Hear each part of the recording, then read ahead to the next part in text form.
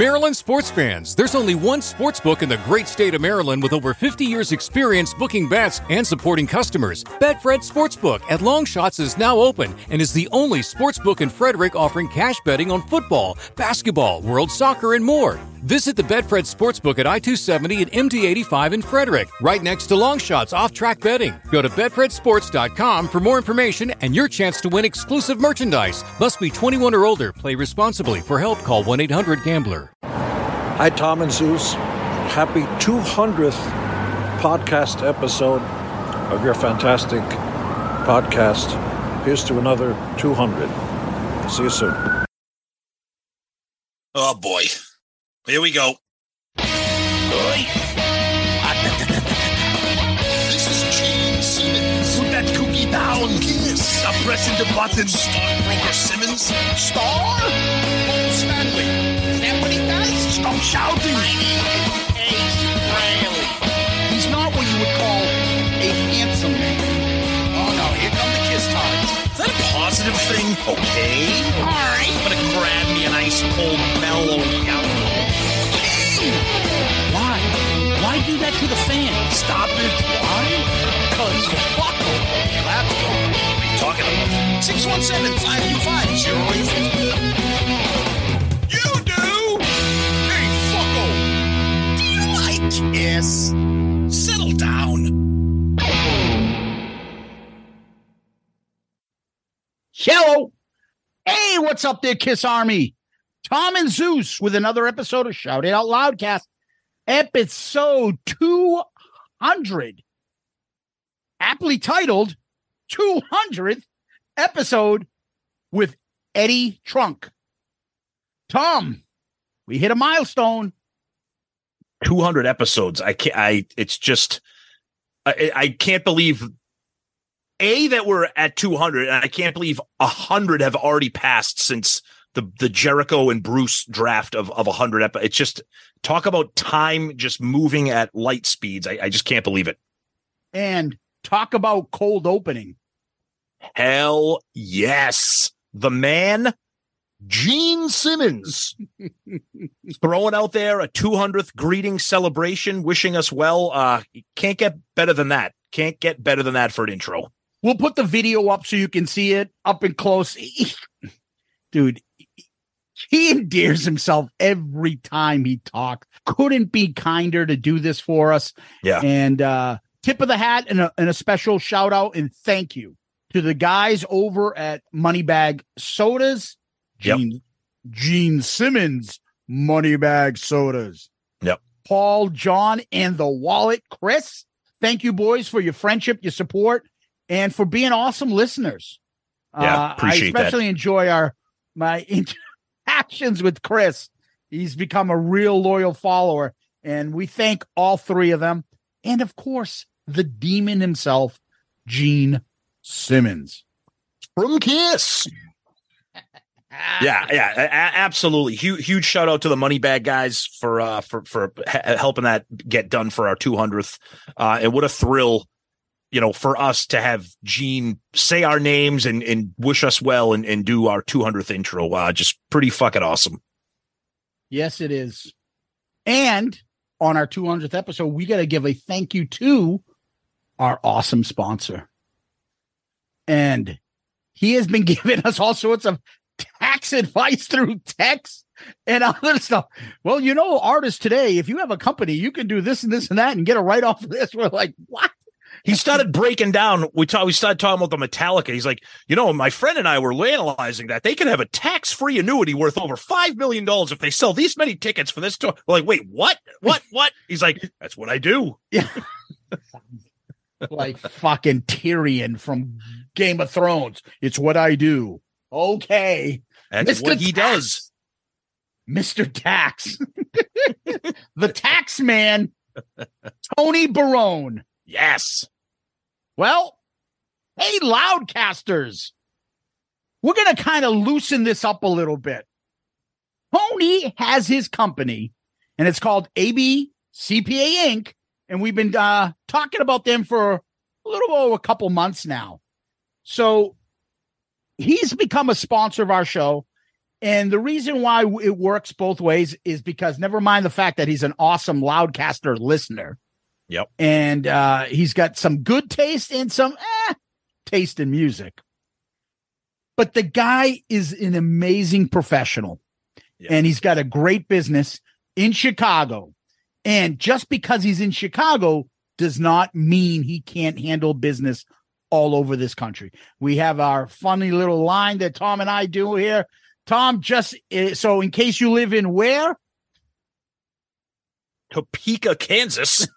or Butte, Montana. Yeah. Tony Barone, the tax man, can help you. So if you have a business, you need help with bookkeeping, financial statements, you do payroll tax returns, sales tax returns, when you file your federal and state income tax returns, or, which is very good, is if you're starting your own business. You can't just start and then realize later on, oh shit, I should have done this. You want to talk to a tax man like Tony Barone up front and get that information before you start your business. And a lot of people are going to start a business fresh in 2023, which is right around the corner, right? So now, if you don't own a business and you're an individual, he can still help you with rental real estate, trust and estate tax returns, sole proprietorships if you do, filing your personal federal and state income tax returns. He's cheaper than H&R Block and more hands-on, and you're helping a small businessman. And I thought you were going to say more handsome, but you said more hands-on, but he's both. He's a powerful and attractive man. And the other thing that he keeps coming up with, and he's going to probably give us a few new ones, but the part about if you owned a business and had employees and you've had a 20% reduction of revenue than you did in 2019 because of COVID or state mandated shutdowns, you can get additional tax credits. And who likes tax credits? Me. The man who in the beginning of this episode, I enjoy tax credits. Now, good luck and congratulations. Now go to my mini golf store and buy some Gene Simmons golf balls. Maybe it's a write-off. Call Tony to find out. Everybody loves a little putt-putt with the demon. Well, you can follow the Facebook account, ABCPA Inc., or you can follow him on his website, abcpainc.com. That's abcpainc.com. You can email Tony at tony@abcpainc.com. That's tony@abcpainc.com. Or call him at 708-430-3232. Again, 708-430-3232. Yeah, ABCPA Inc. Telling you, it's tax season, man. Give him a call when you have those questions. He'll point you in the right direction. And he's a huge Rush and Zeppelin fan on top of being a huge we want fan. People to call him, Tom. And a Metallica fan and a Tool fan. All the bands that everybody loves. Yeah, I was gonna say there are a couple bands, and then people might be like, "I'm not going to call him." No, never. Anyway, call Tony. Tom, last week we broke down Creatures of the Night box set. We did a poll. Yes. What was our poll about? So we asked everybody, what would you like to see the next box set be? So we said the options were Kiss Meets the Phantom of the Park 45th anniversary, the debut 50th for 24, Harder Than Hell 50th and 24, or the Lick It Up 40th for next year. Debut 50th got 38%, Lick It Up 40th at 23%, Kiss Meets the Phantom at 21%, and surprisingly, Harder Than Hell coming in last at 17%. But a lot of passion behind pretty much everybody wants all these. You know what I mean? Yeah. Our buddy Wally Vidal, this is one of the greatest Photoshops ever. He posts, I'd enjoy a deluxe box set of the debut and or remastered remixed Harder Than Hell, but I'm ready for the unmasked box set. So he takes a picture, that picture of Linus out in the pumpkin patch where the sign that says "Welcome, Great Pumpkin," and he gives Linus long black hair, and the sign says "Welcome, Unmasked Deluxe Box Set." Fucking awesome. So good. Mike Reese, just the idea of what they could possibly do with a box set for the debut makes it the obvious choice for me. The demo stuff in Wicked Lester would be worth a price alone. Would it though, Mike? My uncle is a raft. Oof. Sorry, Gene. We love that song. Amber at Crochet Nose. I voted Lick It Up simply because I think the non-makeup era should get a little more respect. Plus, Eric Carr is a personal favorite of mine. But the 50th is most likely to win because it's one hell of a milestone. Derek Rolando says, I want that Wicked Lester album and a 50th box. I have a bootleg CD with that Eddie Kramer demo on it, but the Wicked Lester tracks have all kinds of noise that sound like it was sourced from a dictation cassette about 10 generations in. Maybe throw in the Daisy Show too. Yeah, there's a lot of stuff that they could go there. Bruno McDonald, very active with us. Bruno's a great follower on Twitter. A remix of Hotter Than Hell would be awesome, but otherwise Lick It Up for me because, one, as you mentioned, vis-a-vis the soundboard releases, we don't need another one from the classic era. Also, Lick It Up is fantastic, but would benefit from a remaster. To me, it's a little bit muddier than Creatures of the Night. Interesting. And our buddy Steve, oh, I love this. A proper release for Phantom include the full Magic Mountain show and replica Talisman in the box set. Oh, now you're singing my song, Steve. That would be amazing. R.C. Campbell, this box set is very well done. Terrific stuff by everyone involved in it. And that's about it we got for Twitter. What do you got on the Book of Face? Joseph Collins. Great episode. It's glad to hear the great Eric Carr represented. Their next Off the Soundboard should be from the Animalized tour. However, they should throw a bonus disc of live songs with Mark St. John. Rest in peace. Interesting. Okay. Adam Nierenberg, great episode. I look forward to Saturday to get my fix. First, to answer your question of the week, Gene and Paul knew that Ace wasn't returning. Paul drove to Connecticut to take Ace out to make a last-ditch effort for him to return. That didn't work out. With Creatures, they were looking for a different guitar player and couldn't settle on anyone, and they were writing with Vinny.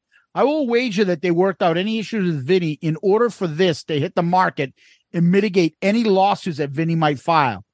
They wanted any other guitar player, but as time was growing shorter for the start of the tour, they claimed that they settled for Vinny with no other alternative, knowing that he really wasn't the guy. Interesting. He's got a lot more to say, unfortunately, because it's our 200th and we got a long episode. I'm going to cut that part short, but he does end with saying, another great show for my favorite podcast. Adam, thank you. Thanks so much, buddy. Appreciate that. Christopher Hake, better known as the Wallet, the best the best 20-second opening in the history of podcasts. And that's because their bumper opened the podcast. Exactly. Yeah. Tom Manning says, too bad Ken Sharp decided against any of my photos. Rare items that don't appear anywhere in the book. Know nothing about it, my friend. Maybe you can elaborate a little more. Maybe Tom will come on the show sometime and tell us. So Jason Herden, he commented on the Instagram post, which is the same as the Twitter post. Yep. Just saw this on your Instagram. The debut is basically finished. It was the first to be worked on, but was shelved due to COVID. It's now 2024 for the 50th anniversary of the release. The next one is already decided. Ooh, nice. And then a bunch of more people comment and they think it's Lick It Up. Okay. Paul Hader. So I think there was a little mix up last week where we were like, were you going to get Paul Hader on the podcast? Do you remember that? Yes, I do. All right. So he says, okay, to be clear, you could easily get me on your podcast. The question is why the name of Snepsy's Harold Snaps mustache would you want to get some dude reeking of urine and despair a second of your valuable platform time? Oh, come on, Paul. Maybe you could just get Ace on here. No despair, at least just a slight bouquet of urinal pucks. Happy coming 200th, jumping all hurdles, running the race, winning the #1 Kiss podcast. for your enjoyment. Yeah, Paul. Thanks, buddy. And he's got a cool little video there. Nice. And by the way, a funny kind of comments that came up on our Loudcasters Facebook group, we had to put like little filters in there, and you have to answer questions in order to comment, because while we were on the Kiss cruise, apparently every celebrity died because some idiot that was spamming our Facebook group with all these celebrity death hoaxes. And so we had to add this little thing in. And one of the questions we add is, who are the hosts of Shout It Out Loudcast? And someone put Herta the housekeeper. I think we shared it. I took a screenshot, but we ended up sharing it on our social media. Those are the kind of listeners that are just, my God. And that's why we're at our 200th episode. Exactly. Because honestly, you guys get it. You get it. You boys are gross. You boys are disgusting. Throw that away. This place is disgusting. It's gross. Later. Shut up, cum lips. Get out of here. Welcome, new listeners. Yeah. She should have like Vaseline or something all over her lips and be all like, what the fuck, Herta? Wipe your mouth.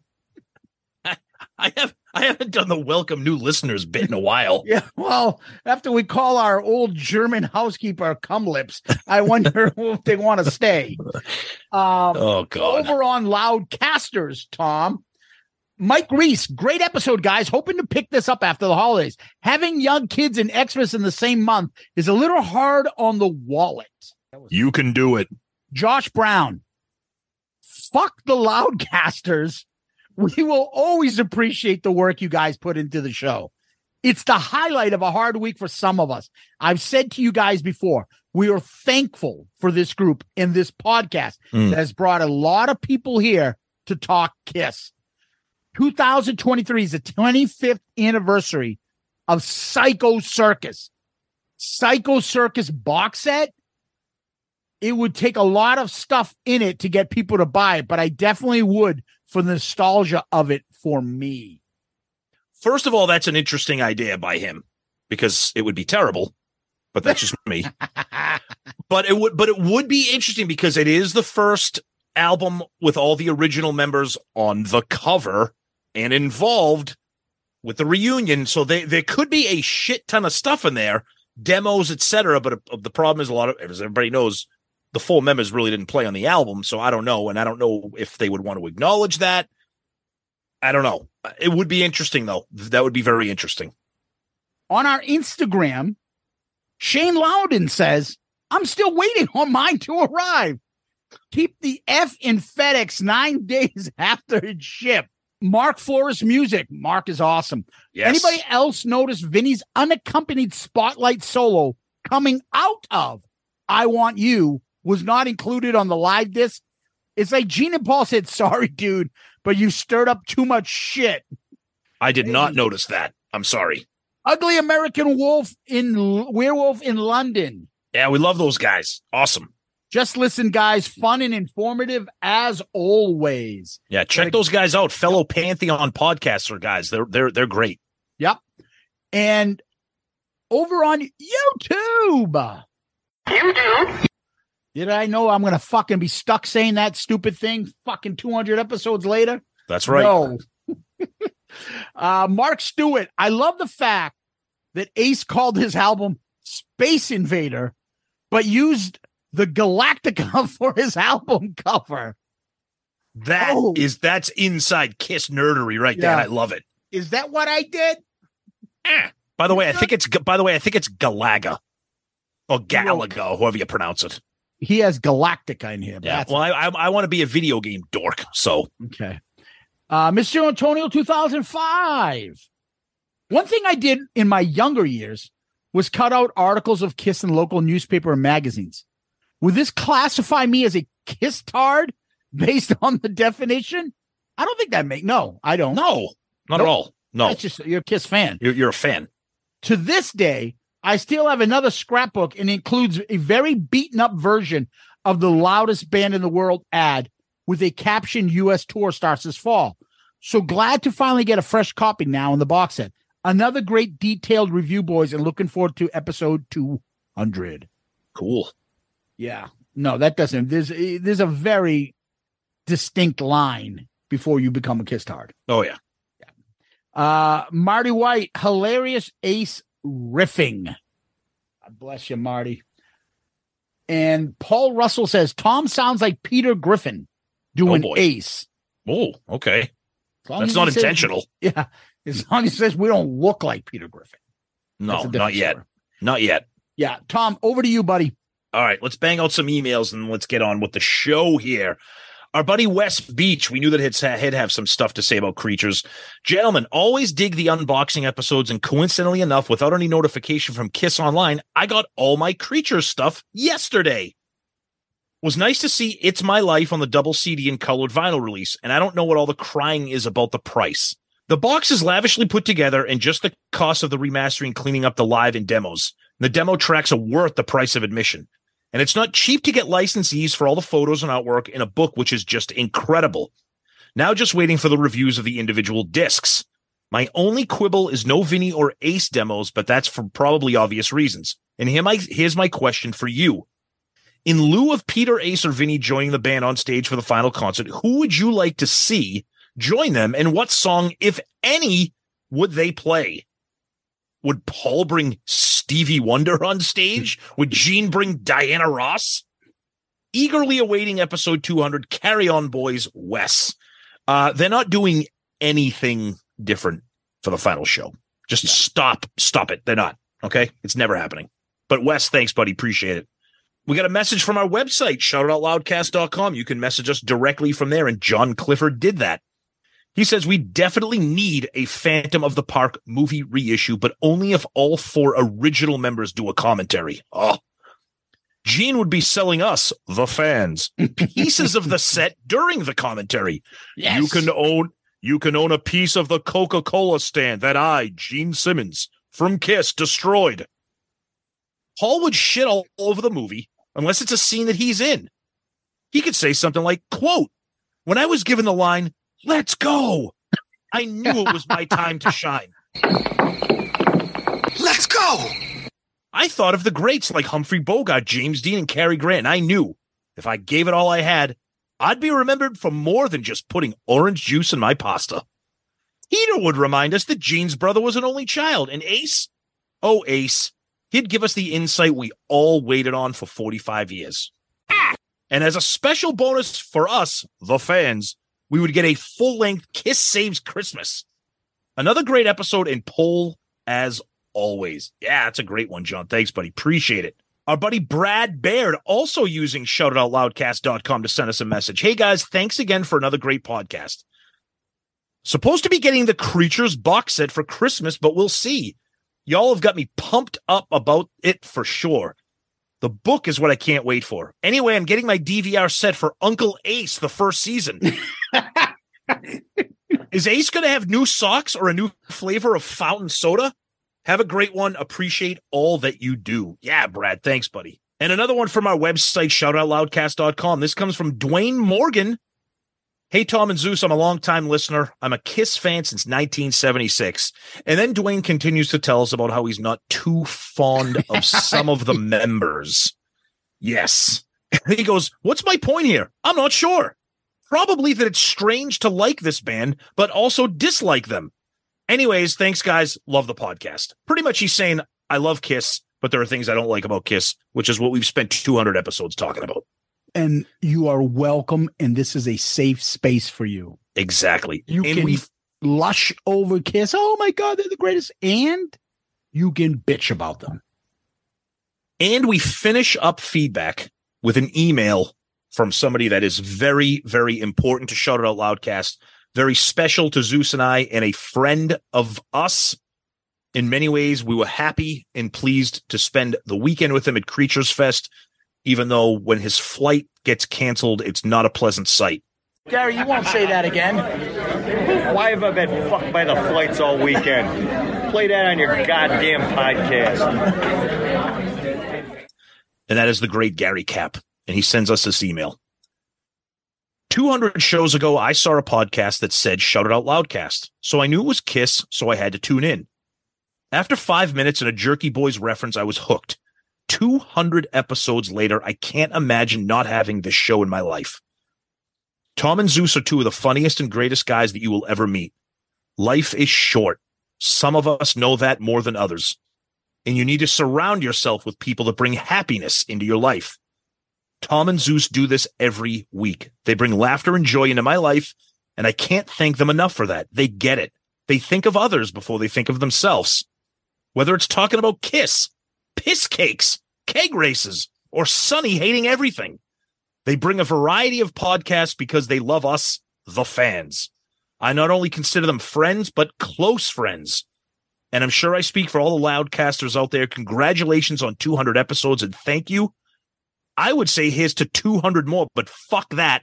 See you at 1,000. Wow. Your pal, Gary Cap. Gary, you are the man. You are a friend. I'm so glad that we have met you through the show and met you in person. And this email is perfectly written. And for that, my friend, you are the 200th episode comment of the week. Good answer. Good answer. I like the way you think. I'm going to be watching you. Woohoo! Gary Cap. Everybody knows Gary, and everybody that does know him loves him. And there's a reason for that, because he's one of the good guys. Absolutely. Gary, we love you, brother. Appreciate everything you do for us. Yes, indeed. Indeed. Tom, people that we also love are our Patreon fans and listeners. Yes. They have now become our family members. The show would not be the same without them. Their support is greatly appreciated. And specifically, the crew that we have right now can't get any better unless you, the listener out there, joins as well. But we have a couple things going on and a couple little special surprises for you guys. You'll get an email, a message from us coming up. We're not going to release it on the show. You want to hear it? Become a subscriber.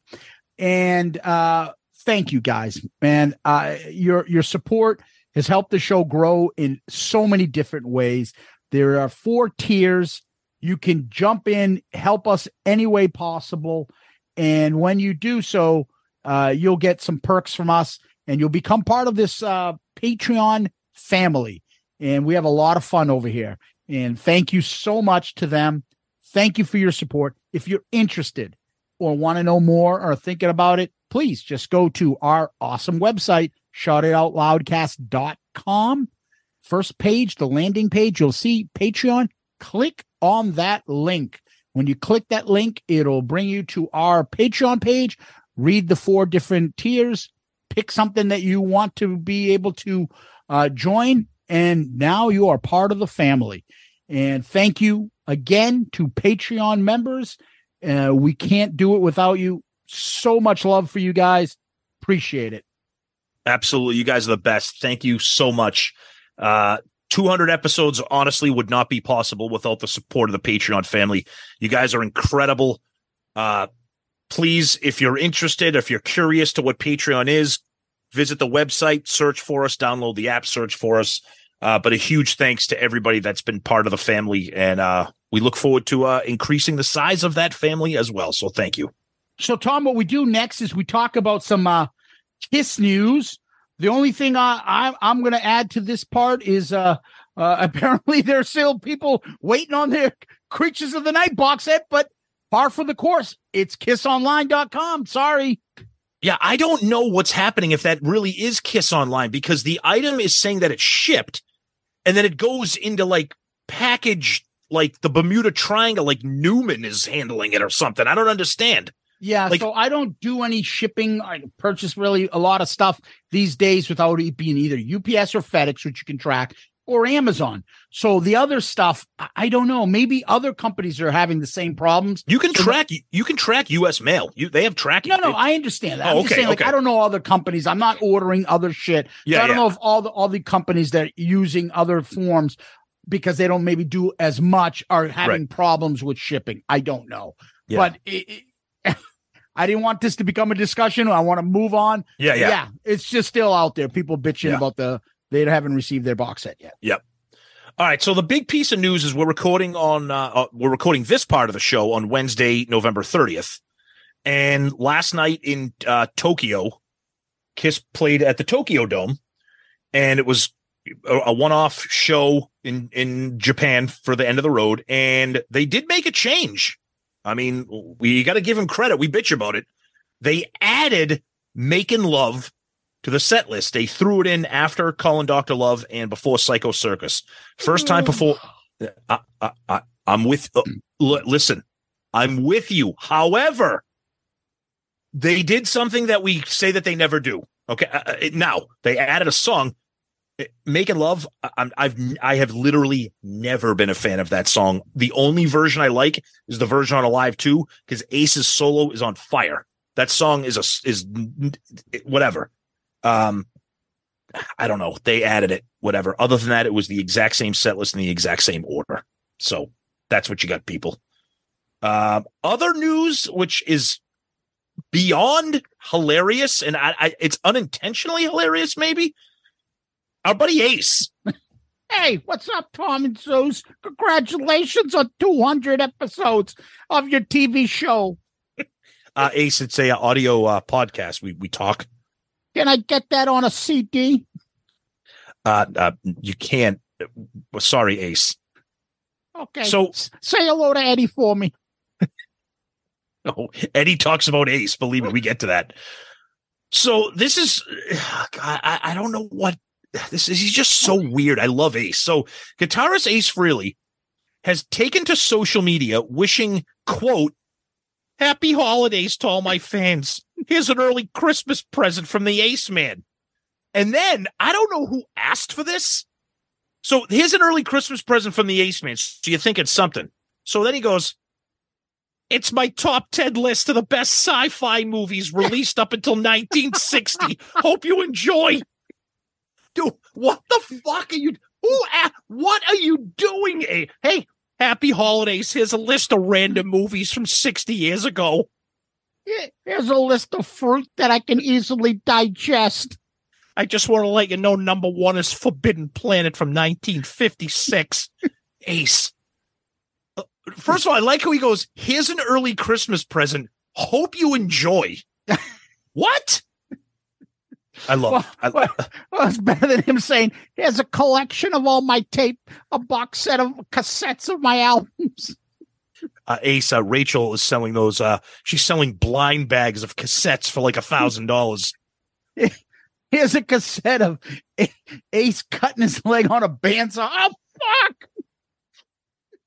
But the other piece of the news here is that he goes, by the way, so the news is here's a top 10 list of fucking movies that are 60 years old.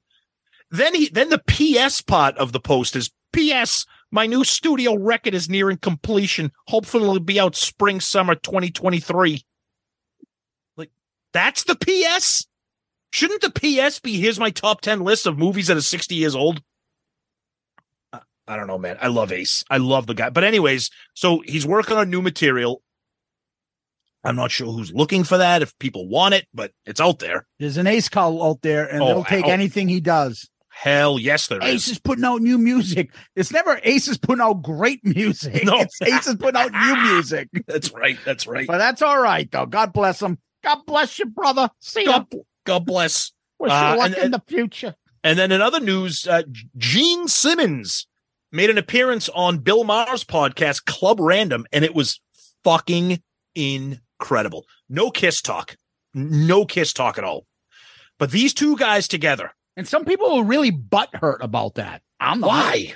I find Gene fascinating. Dude, I wish that episode went on for like 4 hours. I love the two of those guys talking together. So thoughtful, strong opinions, but informed opinions. A great back and forth discussion. Like, you could tell that those guys have really good chemistry together. Like, the two of them could do a show together. It was great. Yeah. Gene is so, I'm not even going to say what he said. There's a couple funny lines in there, but I mean, two of my favorite people to hear talk. Yep. And because they listen to other opinions as well. Yeah. Exactly. So, and they're not scared to share theirs. That was really good. It was really good. Yeah. Yep. But Tom, in other news, this is more Shout It Out Loudcast news. We really appreciate what a lot of our Loudcasters have been doing lately. And they did it last year, and this year they're doing it again. And that is putting on social media all of their Spotify list and how much they listen to our show and where we rank in their top 5 podcasts listened. Guys, continue doing that. You have no idea how much that means to us. We love seeing that. I'm trying to get as many screenshots of these as possible. Maybe I'll put something together with it. Yeah. But thank you for doing that. We really love it. It makes us smile. So if you want to see Tom and I smile, keep putting those Spotify playlists, mentioning Shout It Out Loudcast or the minutes listened to us.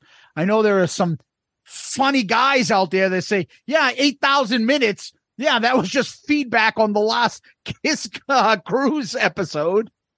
Hey, that's okay. We love them anyways. Yeah. But guys, thank you so much for that. We really appreciate that you're listening to us to the point where it's the number one podcast on your Spotify, but then you're sharing that screenshot and stuff because we know Spotify does the Spotify Wrapped at the end of the year with your music and all that stuff. So we just really appreciate that you're doing that and that you're sharing that on social media. It just means so much. And again, 200 episodes wouldn't be possible without this kind of fan base, and we love you guys for that. So thank you. Yeah, Tom. So that leads us to our episode and topic. But before we get to our 200th episode topic.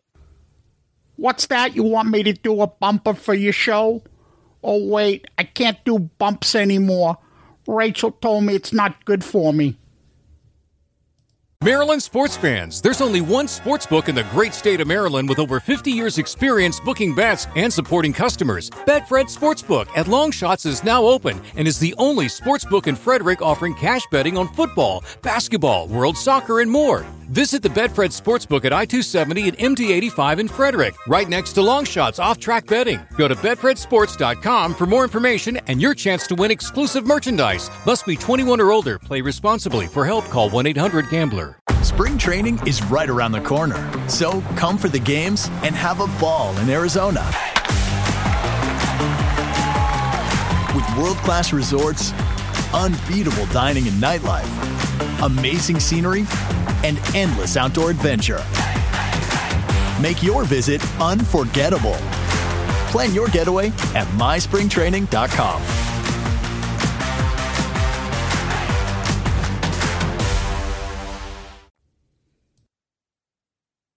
All right, we're back. I was just talking to Ace. He's trying to order the Forbidden Planet on VHS, but I tried to explain that video cassettes, we don't use those anymore. What are you talking about? What am I supposed to do with this collection? I got a double VCR here so I can duplicate cassettes from my friends. It's DVDs now. Sorry, Ace. So that's where we're back now, though. So yes, and we're back. And this is our 200th episode. Tom, we started this in 2019, about, I don't know, the summer of 2018. We came up with this thought, like, hey, why don't we do it? What do you want to do? I don't know. And I just had learned what podcasts were. You brought it to my attention. Like, you could talk about Kiss, and I could listen to it at any point in time in my day. Yep. Holy shit. And then, just like our heroes, we're like, well, we got to do it our way. Right? We wanted to be the podcast we wanted to hear about Kiss. Exactly. And we wanted to add our personality, our humor, our jokes, our references, our pop culture, what we do. We've been saying this for 200 episodes. What you're hearing is what you would be hearing without us hitting record. So this is us. And the fact that this is translated into something that has reached 200 episodes and to the point where we can celebrate this by having Gene Simmons do an introduction to it and then spend 90 minutes with somebody like Eddie Trunk, who tells us that he listens to our show, is just, it's an incredible thing. And we're so proud of what we have done, but we're so proud of you guys as fans, listeners, and supporters. the community that has grown to make Shout It Out Loudcast what it is. It's incredible. And we're beyond thrilled. It's exactly the point. It's us. So it's not just Tom and I's 200th. It's all of our 200th episode. Yep. We don't get the people that we get to come on, or the people that comment, or the people that want to we meet on at KISS concerts and things like that without you guys. And because of you, we're able to have this long conversation with that shit. We could have, my kid had a basketball game.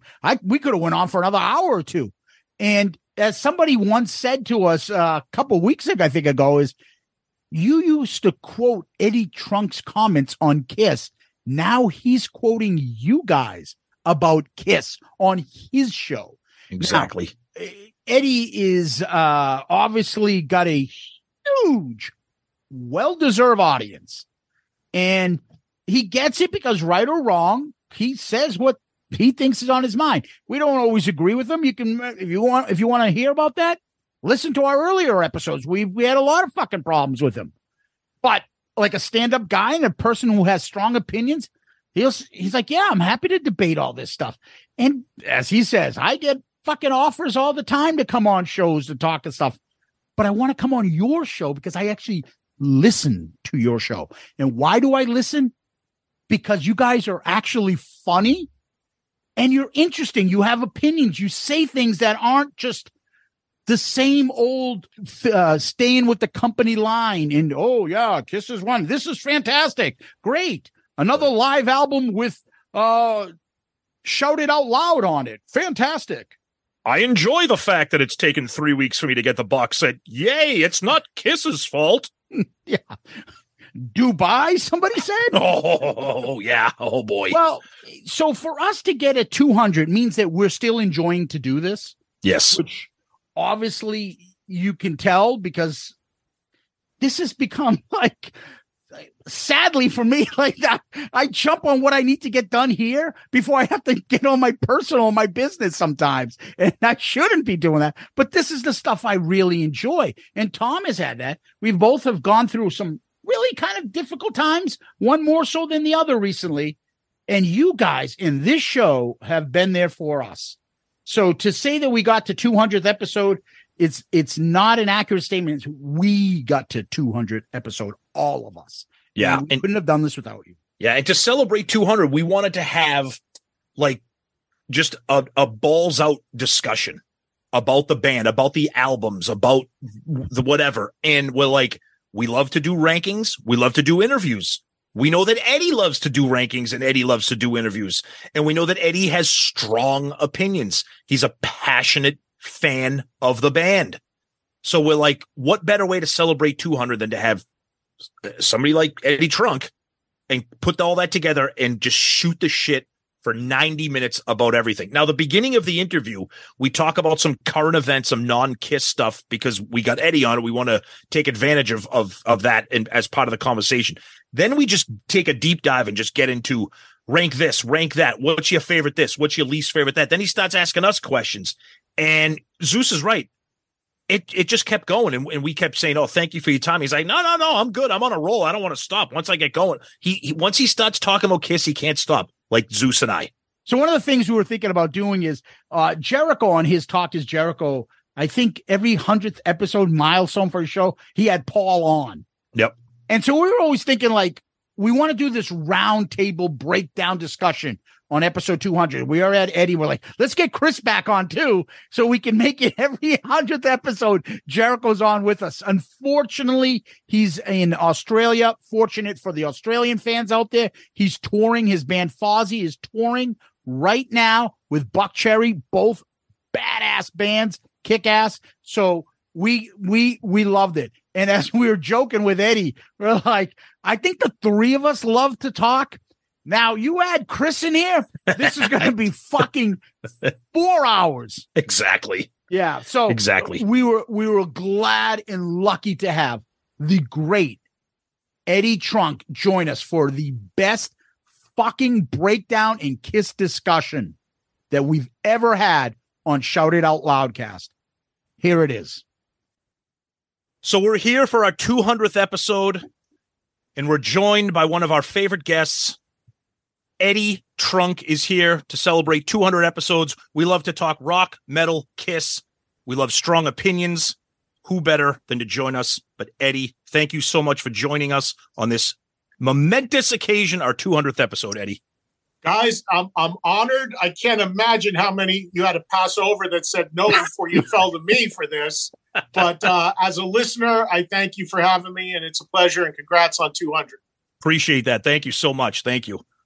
Yeah, before we get into obviously the Kiss conversation, there's a few things that have happened in the news that I want to get your opinion. I know Tom has one that's really strong because it just happened yesterday. So go ahead, buddy. Yeah. So we'll get into Kiss, but like Zeus said, we got you here. We want to pick your brain on a couple of things. So Zeus and I have a little side project podcast that we call Dorm Damage, based on some of the trouble we got into in college. And it's stuff that we talk about that's not really Kiss related. And we did an episode earlier this week because the news just broke yesterday on Monday, November 28th, that Metallica blew everybody away with the announcement of their new album, their single, in this incredible tour where they're going to be playing 2 nights, completely unique set list, different opening bands. Just mind-blowing for a Metallica fan, mind-blowing for a music fan. But Zeus and I talked a little bit and want to get your opinion quickly on that and just how innovative that is for a band that's been around for 40 years. Yeah, I as some know or maybe don't know, I do a daily talk show about rock music on Sirius XM every day. So shameless plug here at the top. 3 to 5 Eastern every day on 103, and it's on the app. And we do this every day. And I just got off the air at the time we're recording this, and I just talked about that at length because it's really, I don't think any band in the history of touring has ever done what Metallica has done. This is ambitious on so many different levels. First of all, they've mapped out their next 2 years in advance. Yep. They're never going to do those like 200 city tours again nonstop. They have their own planes. They fly home, they go back, what have you. So they've got all those luxuries and ability to do that, which is great. But to be this innovative and to not only say we're doing 2 nights in every city and never the same song between night 1 and 2, and then to the point we're going to change the opening act so you go 2 nights and you don't hear from anyone the same song twice. Think about this. That means people are going to go see Metallica, and one of those nights, if they only go once, you're not going to hear Enter Sandman. I mean, I'm fine with that, but it's just amazing. And I get so many calls from people to my radio show about why did bands change their set list? Well, there's 2 reasons. One is because most of them are so worried about deviating from what the hits are and what works. Touring is so important. They're worried they're going to lose people coming back. But the other reason is just laziness. They don't want to take the time to rehearse. Exactly. It's dialed in. They know it inside out. And it's like getting on a bike, and they don't want to put the effort into learning songs. Most bands have told me that honestly. So for Metallica to do this, they're offering 2-night ticket packages. They're offering discounted tickets if you're under 18 to get younger fans in reasonably. They're offering a ticket. You can go to any show on any continent. It's completely amazing what they're doing. And, I go way back with those guys from the beginning. I just hosted a show for them in Florida a few weeks ago where they played nothing but songs from their first 2 records because it honored the label I used to work for. The way they do things, their infrastructure, the way they've never forgotten their roots, the way they think about the fans, it's unlike anything I've ever seen. Yeah, it's incredible. And was that the Megaforce event for the Johnny Z, the passing of Johnny Z? Yeah, and just the fact that they did that. I mean, for people that don't know the backstory real quickly, they started on Megaforce Records. I worked at that label, vice president, 86 to 90. I got there just as Metallica was leaving. Yep. But as soon as the founders of that label, John and Marcia Z, my former bosses and the people that brought Metallica to the world initially, when they both passed away in the last couple of years, I'm in touch with Lars, and I was like, man, it'd be great if we did some tribute to them. And they just ran with it. And then he called me and he's like, hey, I want to make sure people coming to this show know the importance of them. So we want you to come out, talk for like 10 minutes to the audience. I mean, they flew me down. I mean, they're just They just know the way to do it. Yeah. They really do. And if you're a Metallica fan, I mean, to the point of changing the opening acts, Incredible. It's amazing. And great acts too. Well, you know, Yeah. they're not Incredible. painter. It's not a couple painters. Right. Definitely not a painter. Yeah, and the thing about is, as we talked about this episode, with Tom and I were laughing about the bizarre world of Kiss doing something like this. Like, what are the odds? Like, Kiss has like been at this 50 years, and we keep laughing about the set list, and that's our kind of our bitching that we do all the time. We're like, they did that Dubai thing, and they're like, oh, we have a couple minutes before midnight. What song should we play? I don't know. Strutter? Strutter, I saw that. Like, yeah. you haven't played Strutter? You've been playing for 50 fucking years. And you're like, still like, maybe we do Strutter. Like, Hey, speaking of that, and again, we can talk about anything and we probably won't be all over the map. Yeah. Go ahead. We're all just geeks. But speaking of the Dubai thing, and I honestly don't know the answer to this. I had got calls to my show. People were pissed off that bought some sort of super deluxe thing and they still haven't gotten their stuff. Is that true? See, so the reason Zeus and I are laughing right now, Eddie, we shouldn't is because on this show, Dubai, just the word itself is a punchline in the Kiss world. Okay, because that's right. There were all these packages. You could get the Blu-ray of the concert. You could get these super deluxe premium packages. like your name would be on the DVD as a producer or something. Yeah. You could buy these. Like, there are some packages worth over thousands of dollars. Correct. So yes, it's been literally 2 full years. Not only have people not received their items, there hasn't been one word from anybody about it, except for Doc on the cruise made a comment saying that the band is going to make it right or whatever. That's it. No one's addressed it. No one's talked about it because they don't go to a place where someone's going to ask Kiss about it. Like, hey, what happened about that? Yeah, but It's that's ridiculous. thousands of dollars of the fans that are the bosses that you're just leaving twisting. Correct. That's exactly. That can't happen. That's next level, like, legal shit, I would think. Well, it's funny too. It's funny too because you don't even really hear people talking about it anymore, which is why when we brought up Dubai, the two of us just start laughing because, I mean, we're not laughing at the people that got screwed out of their money. We're just laughing at the ridiculousness of the fact that Kiss put on this event and sold these packages and sold these things, and there's just no liability. There's just no responsibility for that money or for those items. It's it just doesn't. I mean, that just doesn't sound like. I don't even know how that's like. That's just not something. Like, you can't, like, even if it was a third party that was the fulfillment company, somebody's holding that money. You've got to go and make that right. Correct. Yep. No. It's the same thing with their product, kissonline.com. So everybody purchases these brand new box sets are coming out. I got to get it. Yeah, it's still in shipping. Everyone goes on Amazon, gets it the next day. Kiss Online, weeks away. Hey, it says it's in Ohio. I live in Florida. It shipped from North Carolina. Where the hell's my shit? And so now Dubai is now like, hey, I got Dubai'd on that Creatures of the Night box set. Right? It's terrible. You don't want to laugh because that's real money to a lot of people. And that's just bullshit. Like, I'm not cheap in any way, but I also worked hard for my money. And if I spent money on something, just all I want is what I told I was going to get. It's just like when people call my show and they went to a meet and greet and like the person didn't fulfill what the rule of the meet and greet is. You got to go letter of the law. And if you're going to charge somebody to shake their hand or take a picture, it's all got to be laid out. Hey, real quick on the Creatures box, because I know you guys reviewed it recently. Yeah, go ahead. Yeah, we were going to get to that. I have it. I haven't dug into it deeply, but I have it. Yeah. Do you know? Because I heard about half of your show so far where you reviewed it. Yep. I don't know if people realize this or not, and if it's in there. But do you know if they put in there the press release when they told everybody that Ace was in an accident and Vinny was filling in and would resume on the tour? Is that press release in there? I believe that there's mentioned. So in the hardbound book, which I have not gone through every single word of it, it's about 80 pages.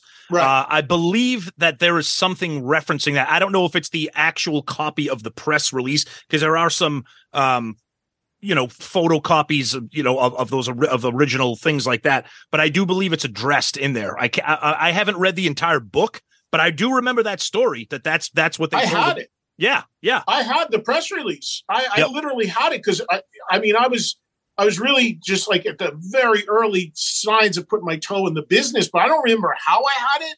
Yeah. But I remember because I was like, Ace is on the album cover, Ace is in the video. Oh, he's just going to miss some shows. They literally put out a press release. I went through the book, which looks amazing to me, but I'm about half through the book. And the thing that I did see in the book that I never knew about that I found really interesting, did you guys see the PR person talking about what the narrative's going to be about? That was incredible. Back to like rock and reestablishing rock. That copy of that PR notice, it was like the bullet points about what they're going to do to get Kiss back on track. That was really interesting. Yes. I'm with you guys. I love periods in bands' histories where there's all this like weirdness and upheaval and what have you. Like that period for Kiss, like Dynasty into Unmasked into Elder into Creatures, is so interesting to me. And there's moments I really like musically there. And like, I'm a big Aerosmith fan, so like the Rock in the Hard Place, Joe Perry project period. Oh yeah. Like it blows my mind that Aerosmith played with Crespo in Boston and Joe Perry went to the gig. Like, love that shit. Yeah, it's crazy. Yeah, it's crazy. Yeah. We used to have.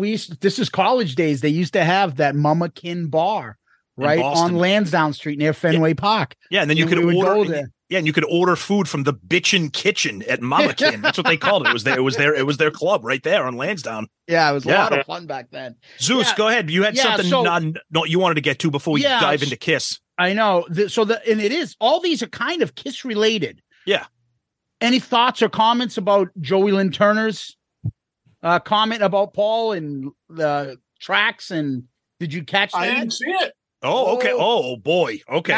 Now I'm worried because I'm going to paraphrase, but he made comments about, hey, bands that can't do it anymore should just give it up. And then someone brought up, well, you mean like Kiss? And he's like, well, how much money do you need? I mean, like, there's some pride thing involved here? Like, why do you need to do that? And it was kind of, and he's like, I don't mean to pick on them, but like, don't. Where was this? It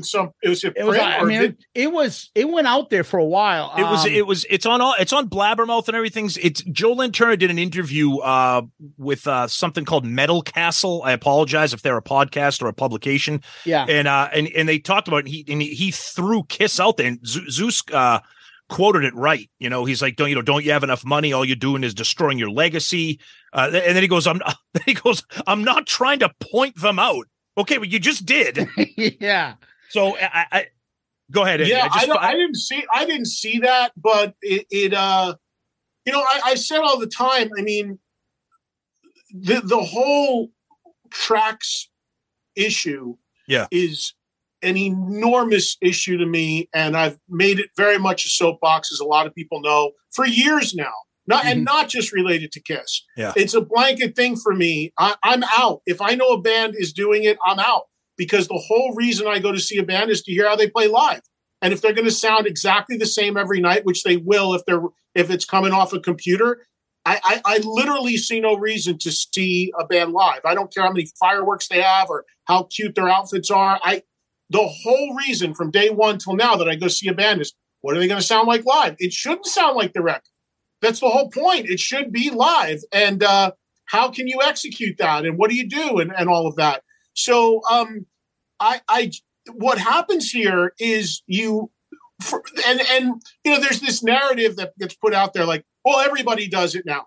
Total bullshit. They do not. There are a lot of bands that do not. And the ones that do not are very prideful of that. And you can imagine how frustrating it would be if you're on a festival lineup and say there's 6 bands playing on one day, and every other one is running a barrage of vocals, guitars, all this stuff. And everybody's running around talking about how great that band sounded. And you just went up there and sang your ass off and poured your heart out. Yeah, they were all right, but the band after them, you should have heard what they sounded like.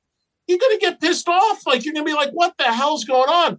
Look at what Ian Gillan, I just read this quote on my show earlier. Ian Gillan from Deep Purple. The guy's like 77. He's still out there, still singing, doing the best he can. He admitted there's songs they cannot do live anymore because he can't sing them. There's no shame in that. But he was saying, and I don't know, he wouldn't name the band, but he's like 20 years ago, we had a big American band out with us in Europe. He goes, and they literally had a sound console set up backstage with running tapes and tracks and everything. He goes, we were like listening to him in sound check and saying, wow, they sound amazing. Then we went backstage and realized it was all a recording. Wow. He's like, and we go up there, 70-something-year-old guys pouring our hearts out, doing our best. So eventually, artists are going to take exception to it. And they should, and fans should, because they can't figure out, like, where are we going here? Like, it's a super slippery slope. It really is. And that's why I'm so passionate about it, because when you get to the point of, who cares? And there's indifference about it or not any concern for it at all, then get ready, because every rock show you see is just going to be a recording. It's happened in pop music. I bring this comparison up all the time. Ashlee Simpson, Saturday Night Live. People went crazy. 3 weeks ago, the pop artist Dua Lipa charging thousands for tickets. Yep. She's on stage on her platform singing, drops the mic, lead vocal still pouring through the PA. She frantically runs around looking for her mic, gets it back, totally exposed. What does that pop audience do? Not be like, holy shit, what did we just pay thousands for? They applaud. Imagine. Thank you for playing us a recording while we spent thousands to see you. Yep. That's what's happened in pop. We're headed down that road rapidly in rock. If somebody doesn't put the reins on and doesn't somebody say enough's enough, why can't a live rock show be a live rock show? We could do this all day. And real quick, let's segue into another thing that we want to talk about, and we are going to get to Kiss, because we are a Kiss show, and that's why you're here. But there's so much stuff going on in the world of rock that we want to take advantage of this time. So speaking of segues and speaking of tracks, have you seen the story about Blackie Lawless? Oh yeah, I talked about it at length today on my show. Actually, okay. All right, forgive us for this crossover here, but you guys should have been listening. I'm just telling you. Yeah. Okay, go ahead. None of this stuff that I've in any way have dodged or stayed away from. I mean, I'm covering it all every day. Yeah. I mean, and the thing, and I said this on the air earlier. I go way back with Blackie. He was my first interview back in one of my first in '83. I've had him on twice leading into this tour. Yep. And look, just for clarity, if artists decide they want to do this and are doing this, it doesn't mean that. It means that I'm not interested in going to see them because it's not live and it loses all luster for me. Right. But it doesn't mean I hate them personally or I won't talk to them or they're on a festival, I'm walking out. It's none of that. It's just, again, if it's controversial that you think a live rock show should be live, then I don't know how far down the road we've fallen. But the thing with Blackie is interesting because he has not toured in America for 10 years, which is why there's so much interest on these shows. Yeah. And the thing about it is apparently in Europe where he has toured in the last 10 years, this has been a very like people just know that this has been going on. It's new to the American audiences. I have not seen the show. I've seen the videos, and many pointed it out to me. And when I watched the videos, it was so blatant because he was so off mic that I thought and said to some people, you got to be careful here because there's a lot of artists that hire or have a musician in the band because they can sing exactly like them and help cover their vocal. And by the way, I have no problem with that. As long as it's done live, I don't care if you have extra musicians. Yep. Yeah. So, David Coverdale last tour had 2 keyboard players in the band. Whitesnake doesn't need 2 keyboard players, but the guy sings like a bird and helps David out. Yep. No problem. Cool. Yep. Aerosmith has a guy named Buck Johnson. He's on the stage. Steven introduces him. He helps Steven out. He sings with him. So I thought, because looking at YouTube videos, I'm like, there's no way. There's got to be a guy, maybe he's just out of shot, singing with him. So I think that Blackie had to be, and I give the guys, even though I don't agree with it, I give the guys that are honest about it credit for being honest. Because Blackie was. I got into it with this guy who I don't even know from this new band called Falling in Reverse. Yeah.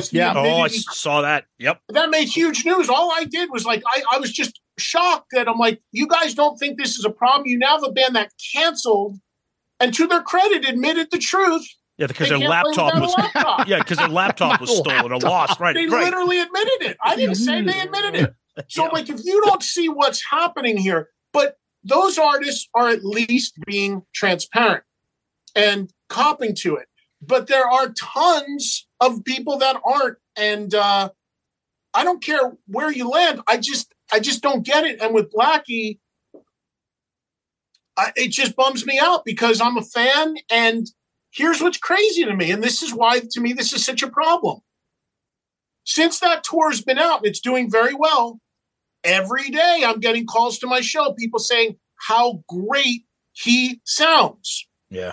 Now he just admitted, we don't know what percentage is real versus a recording, but he's admitting he's doing it. To his credit, he's being honest. What? Right. What does he really sound like? Right. How? To me, every review saying how great he sounded is now completely invalid because we're not hearing 100% somebody singing. Yep. I mean, this is, to me, this is such a, people want to say, is rock dead? Is not rock not dead? To me, if you really want to kill the essence of rock and roll, we continue down this path. And here's the last thing on this, because again, I rail about this all the time, and I have very strong feelings about it. Yeah, go ahead. The narrative that you get from some people too on this is like, well, you're just old and out of touch with technology because what? Like, again, people are paying their hard-earned money to hear a band play live. Like, nothing to do with technology. Like, what are we talking about? Like, I can't even process that. And it's like, I'm all for technology, and I understand you want to sync your lights to click tracks or whatever. And I have no problem with bands that have a keyboard part recorded or whatever. But let's be honest, there are bands out there full on guitars, drum triggers, bass, vocals. At the rate we're going, it's the ship. If more fans don't put a foot down about it, again, why wouldn't Ian Gillan at 77 go out there and croak along? Why? Right.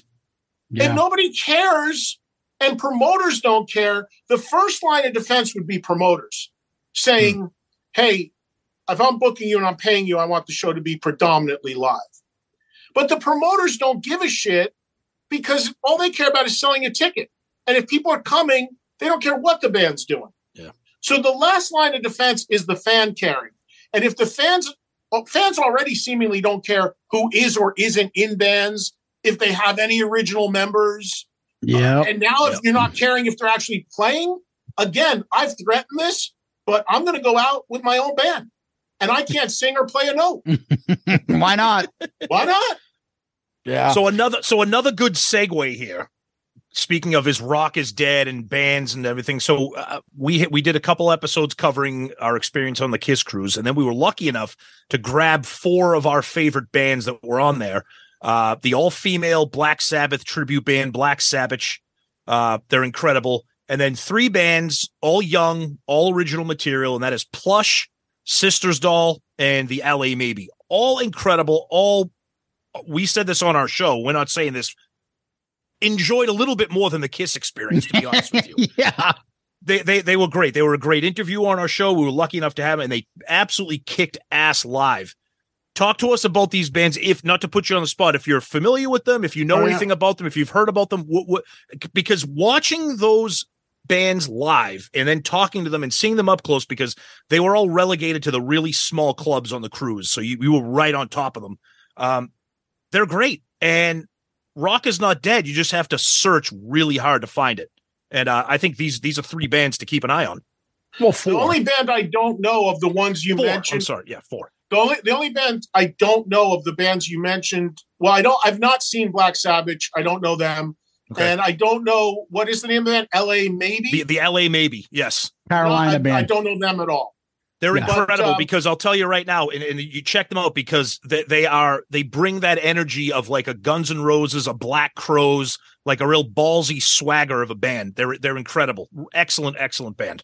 Cool. I'll look for him. Yeah. Because you're right. The thing about music now, and I agree, rock is certainly not dead, but it's harder to find the good stuff because literally anybody can make music now.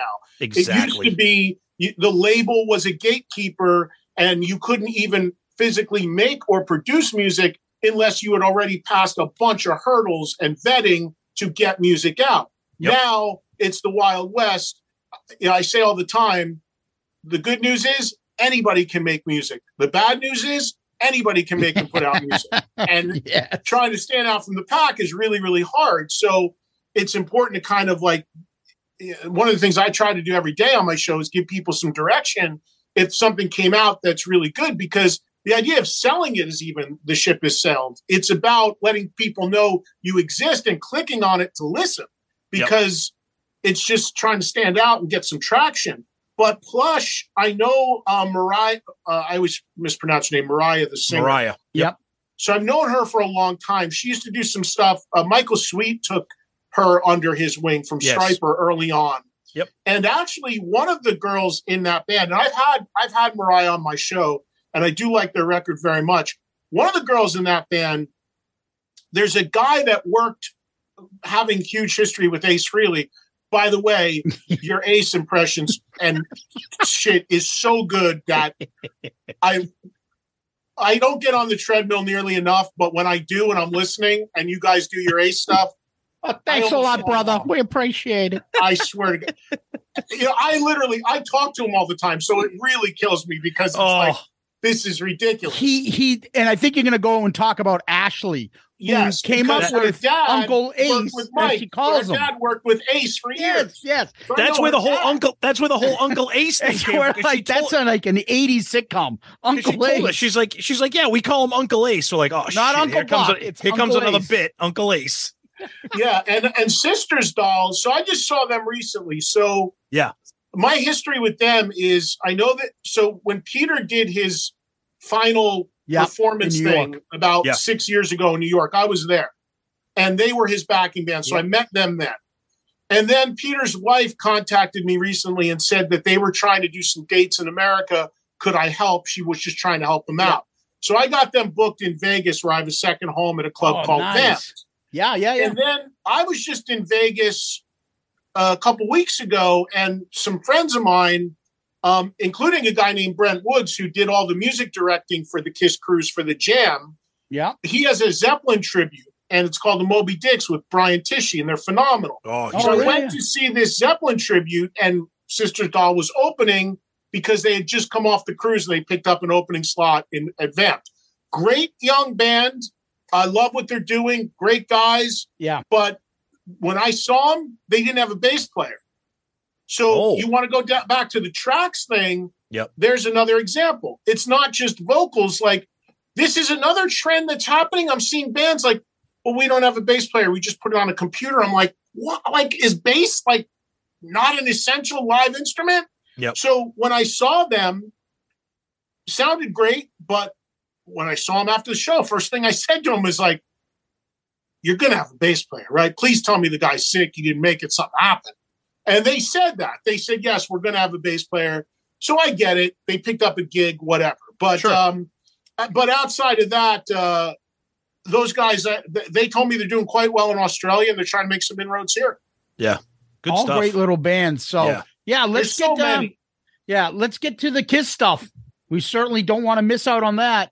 So when we decided to do this, we're like, our 200th episode, and we like to always say that we are fun Kiss conversation. We like rankings, we love debate, and we like to argue these things. And before we started, we realized there's 10,000 Kiss podcasts, and nobody kind of does this stuff. They'll break down like, oh, then Peter bought this vase at this store, and then Gene did this in 1974. Like, okay, who's going to talk about what's better, Live 1 or Live 2? Like, I love that shit, and so does Tom. So we're like, for our 200th, let's get back to that. And who better than you to to help us debate some of these big issues. So we're going to put you on the spot. Yeah. All right. So we have some rankings and stuff we wanted to go through with you. And I'll start with an easy one. Okay. What I think would be pretty easy, but we all know the 4 solo albums, right? In 78, rank them. Oh, I thought this was going to fly. Yeah, I thought this was going to fly right off your tongue. No, because so my issue is with 1 or 2, which goes back and forth constantly. My sure. 3 and 4 are easy. my 1 and 2 is brutally tough because it's 1 and 1A, 1A and 1. Say today, because 2 years ago you could have been really into one album. Today, if you had to say, who do you have? Those 4. Okay, so my number 1 is Paul. Yes, that's the right answer. We both. Paul's 78 solo album is one of my favorite records of all time across the board. Yes. The 1A is Ace. Yep. I mean, it's right there. Gene at 3, Peter at 4. Now, okay. The thing with Peter is, I'll be fully honest here. When I was a kid, 78, so I'm about 10 years older than you. 78, yep. I was 13, 14. And we had a department store here in New Jersey called Two Guys. And my parents took me to buy the record, and I could only pick one. And for whatever reason, I picked Peters because, I loved all 4 guys, but I just started with Peters. And as a 13, 14-year-old kid coming off a Love Gun and Alive 2, my jaw was on the floor because I'm like, what is it? Like, this isn't even rock. Like, I don't know what's happening here. So I had my parents drive me to return it. Oh, no way. No way. Because I could only get one, and I couldn't even, I didn't even know what that music was. Yeah. Like, I didn't know, R&B flavored, but I where's Black Diamond? You put on Peter Criss here. I Can't Stop the Rain. You're like, what the fuck is happening right now? I love it. No, now you love it. Well, Zeus, that's where I'm going. So the 13-year-old little headbanger in me, give me something. And I think I got Gene next, and I heard Radioactive, and at least there's a little chug in that. Yeah. So all right, cool. And then I got the other records. Now, in retrospect, as a 58-year-old guy, that's a little more well-rounded musically, I completely appreciate Peter's record and like it for what it is completely. Really interesting when you think about Paul doing Soul Station now. Yes. Peter was 40 years ahead of him. Eddie, we've been saying that since Paul dropped that Soul Station record. We said the same thing. Yep. So I respect and really, really like the record. That being said, at my core, I'm a hard rock guy, so that's the way I got to rank.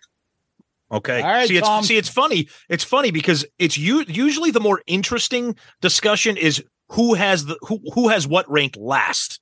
Yeah. Because it's always like you. It's always Ace and Paul kind of fighting for that number 1. And then it's like, okay, but who's the worst? Because some people are like, well, I'll give credit to Peter because he was original and thoughtful and he knew it was close to his heart. Gene was just a total mishmash of trying to get every celebrity under the sun onto his let me record. get Lassie on Rin Tin Tin on this record. Right. But no. All right. So hold on. If you think about it though, real quickly. Yeah, go ahead. I always say this. If you think about it, the whole Peter was the only guy that really used the platform at that time of doing a solo album for the right reason. Exactly. Because if I say this to this day, I just had Robert from Stone Temple Pilots on my show.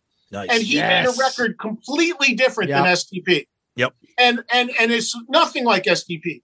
That really is in essence what an artist from a major band should do stepping out of that band. Why make something that sounds just like you would have made in the band? Yeah. So in that way, Peter was really doing what was in his heart and was a very brave thing that he did. It just didn't connect with me at 13, although now at 58, I completely appreciate it. Yep. Yeah. Okay. We got a bunch of things we want to get to here, so I'm going to try to shuffle up our list and because we know your time is valuable here. I'm good, man. Once I get going, I'm into this shit. Perfect. So I'm going to go out of order. Zeus and I kind of had a temporary template here, but this is one that we always talk about, especially me and Zeus, our friends, our Kiss fans, people on the cruise, the non-makeup Kiss albums. From Lick It Up to Revenge. Rank them.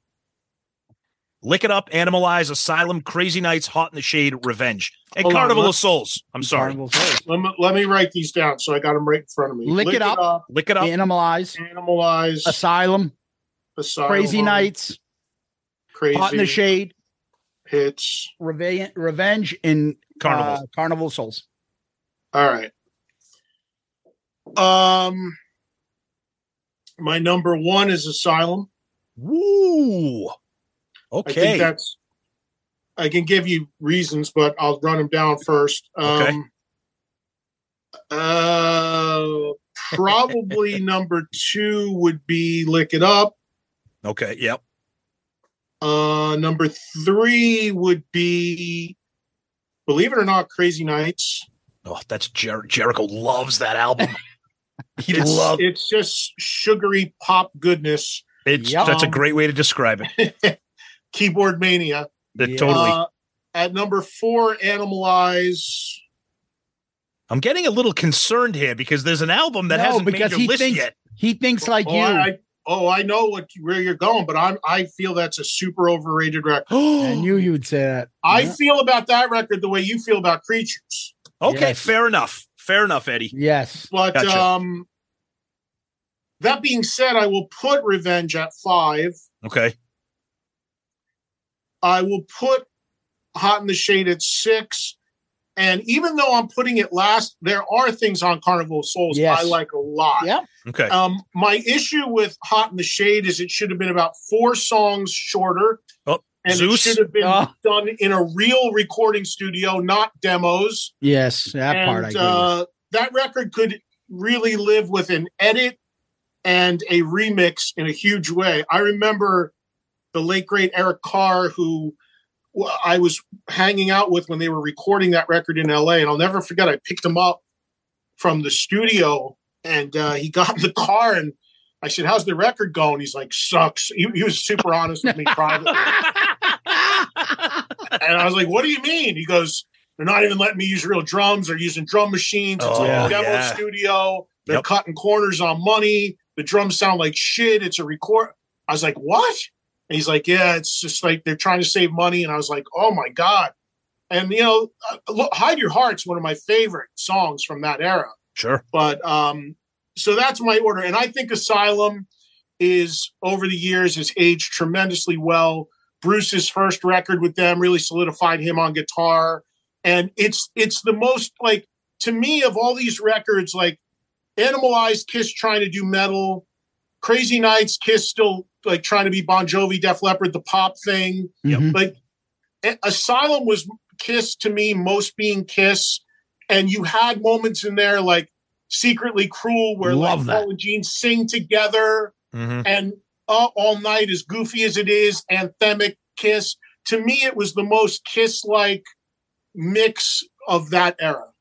Yeah, I think what Zeus and I talk about this. I think one of the biggest things about 80s Kiss or unmasked Kiss, primarily 80s Kiss, is, and we've kind of come to love this, is the Gene stuff. Because when you for us, when you think of unmasked, unmakeup Kiss, you think of Paul, because obviously Paul was the frontman and all the songs were Paul songs. But those deep cuts on that Gene has on Asylum, you mentioned Secretly Cruel, on Crazy Nights, songs like Hell or High Water, Good Girl Gone Bad, just tremendously underrated. I mean, there are some songs on Animalize that, Zeus has a fun time with, Murder and High Heels and things like that. It's brutal. Burn, bitch, burn. But it's a great riff. But I think that's like such an underrated aspect of that. And I think you're right. I'm glad you brought up Bruce because we love Bruce. But another thing, when we did our Crazy Nights review, Bruce friggin' owns Crazy Nights. Yeah, he was the MVP. It's an incredible record. Guitar album. But can you tell me, because I hear this a lot, what's overrated about Revenge? And I respect and appreciate everybody. See, I love Revenge to the point where it's like insulting, like, a family member. Before he answers, we have this thing. He thinks Destroyer is vastly overrated. And so hearing someone say Revenge, I think Creatures is wicked overrated too. Yeah, and Destroyer. Yeah. So to me, I think both of those are top of the mountain for Kiss. So I'm interested to hear your thoughts about overrated, underrated, at least. Okay, so when I look at Revenge, to answer your question, again, I got to be clear. I do not dislike the record at all. Sure. But it's a record that I just feel like has some stuff on it that just is not there's, I think why I say it's overrated is there's so many fans that maybe yourself feel this way, that it was this huge comeback, return to form. It was the best record since Destroyer and all of that. I can't make that case. I mean, there's a lot. Okay, I Just Wanna is basically Summertime Blues rewritten. Paralyzed, I don't like at all. Every time I look at you, I think they were sued for because it was First Cut is the deepest. Domino is ZZ Top. God Gave Rock and Roll to You as a cover. Take It Off is kind of like, okay, stripper anthem, whatever. I mean, yes, that's a positive thing. Yeah, I'll give you that. The stuff I like on here is like, I love Tough Love. I love Thou Shalt Not is a very awesome. Great Gene song, great groove. Unholy's killer. Spit literally has Spinal Tap lyrics. The bigger the cushion, the better the cushion. I mean, it's like, so I just, as much as that's all Kiss and that's all fair game in Kiss land, to me, it's just, I just feel like it gets so much more love. And if I look at Asylum or even some of these other records, I can go track to track and be like, these are actually better or just as good records. And I feel like they get shit on a little bit. Yeah, I think the thing for the clothing. I think the thing for me with Revenge, it's twofold. I'm a Gene guy, and it's a Gene heavy record with Unholy and Thou Shalt Not and Spit and Domino and I think to me it's a harder edged record, and I think it's Bruce's. Me personally, I think it's Bruce's best record, which is saying a lot because everything Bruce does is awesome. But you're right, when you break it down when you strip it down and give it a blanket beating the way you just did. Not my intention. I don't dislike the record. No, I know. Overrated. But it's the same thing we say about Creatures when we did our Creatures review. I think people get enamored with the album cover, the drum sound of Eric, which is completely incredible and bombastic and full, and I Love It Loud and War Machine. But a lot of those songs are like, I think it's an album full of fillers that sound great. Now, let me be clear. I'm going to say what Eddie said here. I don't dislike Creatures. I just think people gush over it. For Christ's sake, Kiss obviously gushes over it because they did a fucking box set for it, but didn't do one for Love Gun or Rock and Roll Over. So that shows you how. Well, here's the thing. Here's the thing on the box sets. Oh, good. Perfect. Go ahead. So, okay. So, first of all, I love Creatures. I would love to have heard like Nowhere to Run, Partners in Crime, Legend Tonight, Down on Your Knees, attached to Creatures with that drums and production. Yep. Which would, I know I haven't gotten into the box set yet, but I know there's some of those demos on there. So I look forward. But I love Creatures.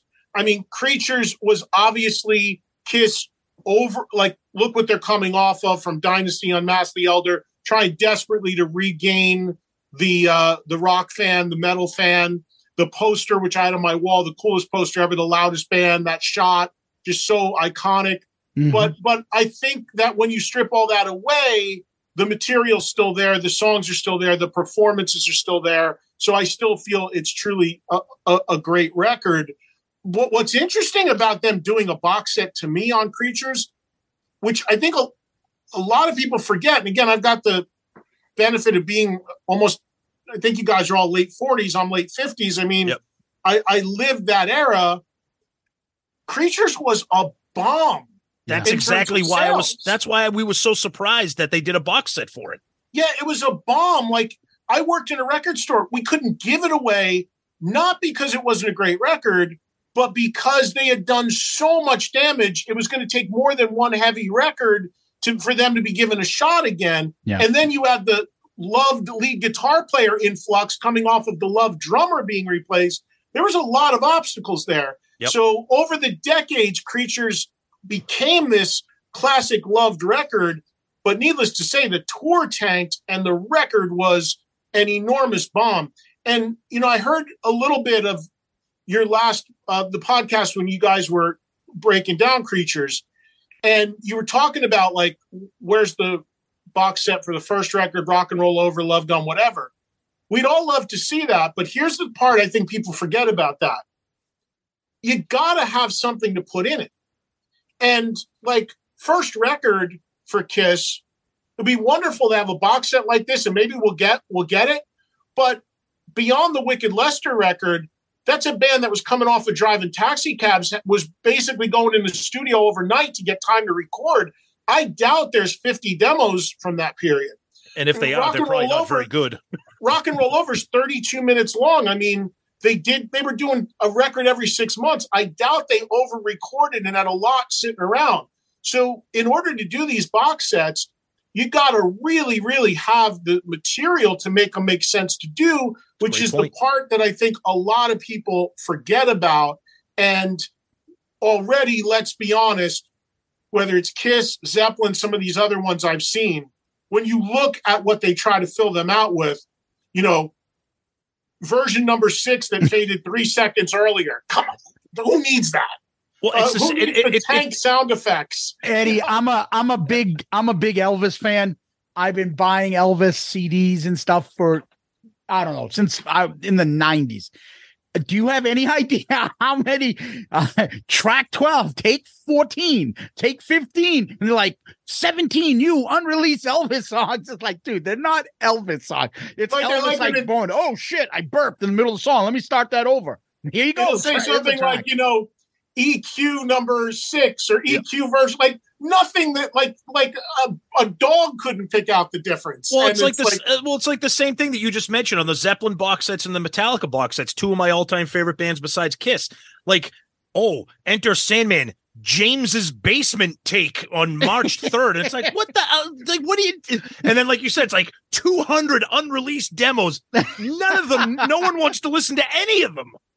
So you got to have the source material to have it make sense to do it. And, it was such an interesting time for Kiss Creatures with the flux they were in and trying to figure it out. Real quick on this, too. This might blow your mind to know this. Yeah. So as most hardcore Kiss fans know, Bryan Adams co-wrote 2 songs. Sure. Yeah. The summer of '69, Bryan Adams co-wrote 2 songs on Creatures. Yep. Rock and Roll Hell, War Machine. Yep. I had Bryan Adams on my radio show a couple of years ago and asked him about that, how that came about. And he talked about it. He was just a songwriter. He got approached and went and worked with Gene, whatever. Bryan Adams, this is only like a year ago, had no recollection that War Machine was a big song for Kiss. Wow. And has been in their set. And he had no knowledge of it. And to this day has never seen Kiss play live. Wow. That is must love them. That is yeah, exactly. That is and to think that he co-wrote like War Machine, one of the most, arguably one of the heaviest songs in their entire catalog. Yeah, doesn't he have one of the ones on Killers too? Is his name on one of the Killers ones? I'm not sure about that. Maybe I'm wrong. Yeah, I'm not sure about that. But I will say this though, Zeus, just real quick, and I will say this: I am, for someone who thinks Creatures of the Night is overrated, I think I was actually happy with the box set. I bitched about it just for fun, but like we talked about earlier, having that book and those, it has a smaller version of the loudest band in the world. That poster, it's an incredible thing because you're right. During that era, most of the demos that were Rock and Roll Over, they were all in the Destroyer box set. Half of those demos became tracks on Rock and Roll Over. So that is a great point that I never thought of. So how many people are feeling beat that bought the Vault right now?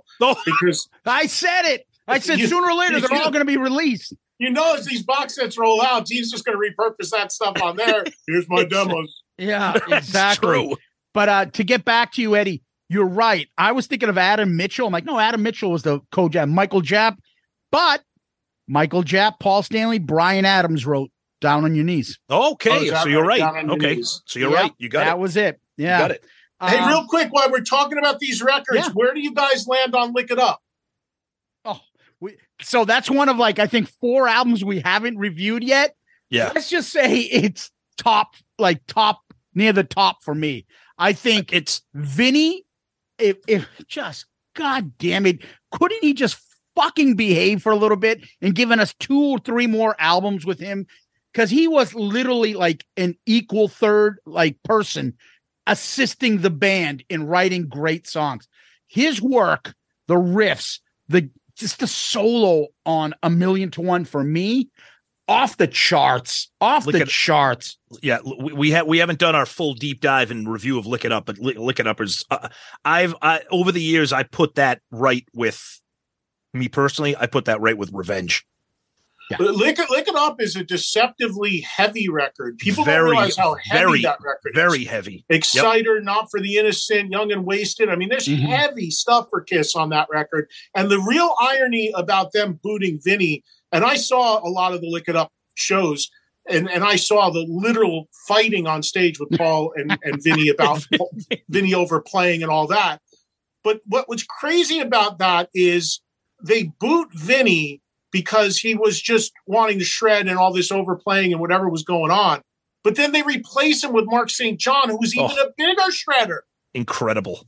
I mean, may he rest in peace, but you know what I'm saying? It's like, then I hear I've had enough and Under the Gun and all this stuff, and it's like, and all you hear about is Gene talking about Vinny like, you know, it was like a gnat running, you know, well, listen, you got a guy that did the same thing to replace him. Yep. Crazy. I'll never understand that. But that leads it's a great segue. I made a comment. To me, in my opinion, Bruce Kulick is the best Kiss replacement player in the band. Nobody better. Replacement player or guitarist? All around. That means drummers, guitarists, since the same lead singer, rhythm guitar, and bassist is there. He hasn't those two haven't changed. But Bruce is the number one. And this is why.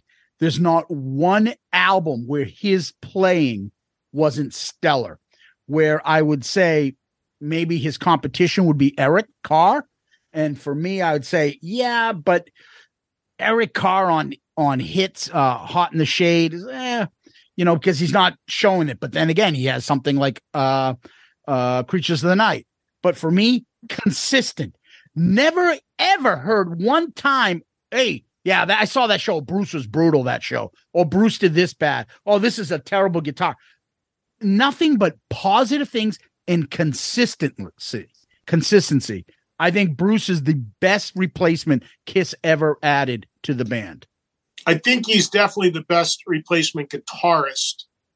I don't know. So the thing with Eric Carr, and I love Bruce and I loved Eric, but I think here's where I'll agree with you. Mm-hmm.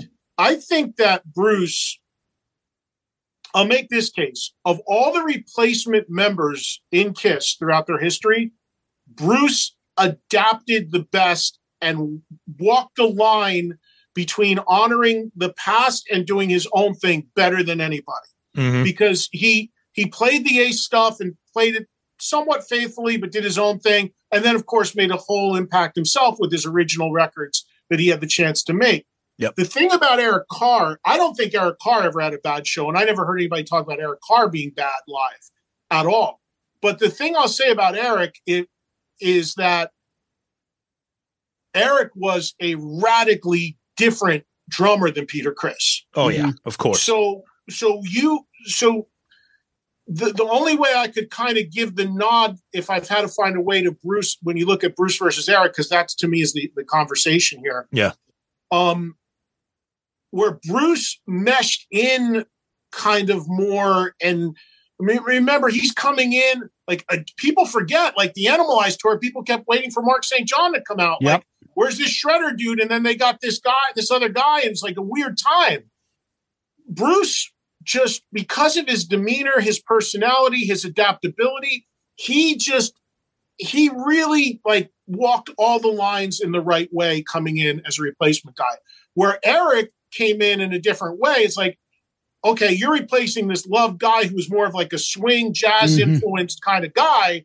And here you come with your double kick being John Bonham and just Basher in this. Kiss needed that at that time. I mean, I remember I was at Eric's first show at the Palladium, 1980. I mean, they dropped the curtain and you saw that double kick and it was like, here we go. And you heard Detroit Rock City with that double kick driving it. Kiss needed that, but it was very different. It was like counter to the style Peter Criss had. So although both super loved, rightfully so, members, I think Bruce fit and worked and meshed in better, if that makes sense. Yeah, and the reason why I forgot, the other main part I forgot is I forgot to mention there was never tension with Bruce. Right or wrong, there was some tension at the end with Eric and Paul. So I think to me, that's why I think for the band itself, Kiss, Bruce was the, no tension, consistency, nice guy, great to the fans. Well, no tension that we know about.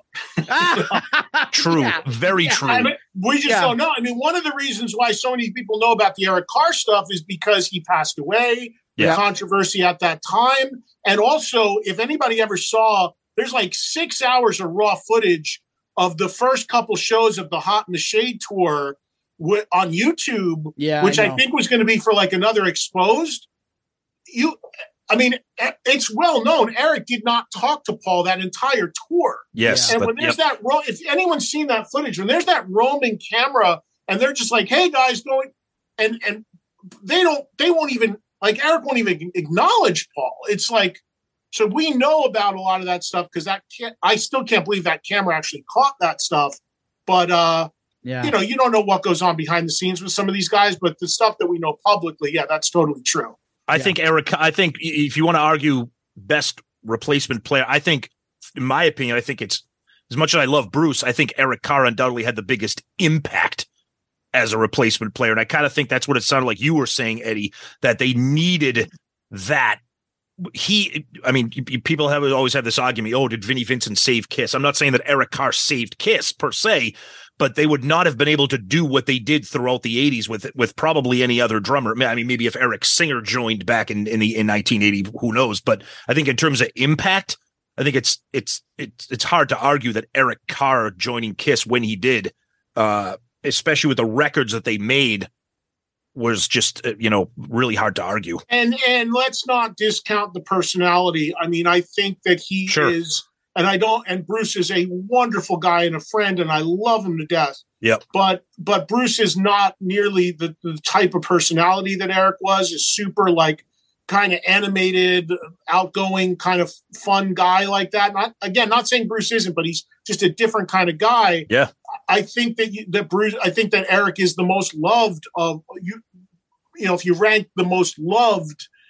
And that's a hard thing to say, given that he was the first guy that wasn't original and had to break down those walls. Yeah. But Kiss was on such fumes at that time and such damaged goods that the fans that were still left, like myself, were looking for anything to get excited about. And here comes this guy that they literally pulled off the street who was just loved being there and was so immediately likable. And then you watched him play.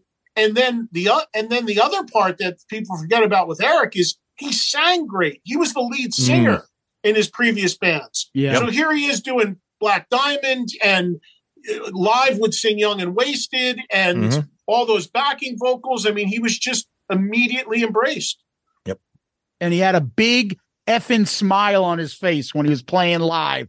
Unlike poor Eric Singer, who's folding laundry and quite sad up there and looks bored as fucking hell playing the drums for Kiss right now. I don't go now, so I don't know. I wouldn't have seen, but it's not inspiring.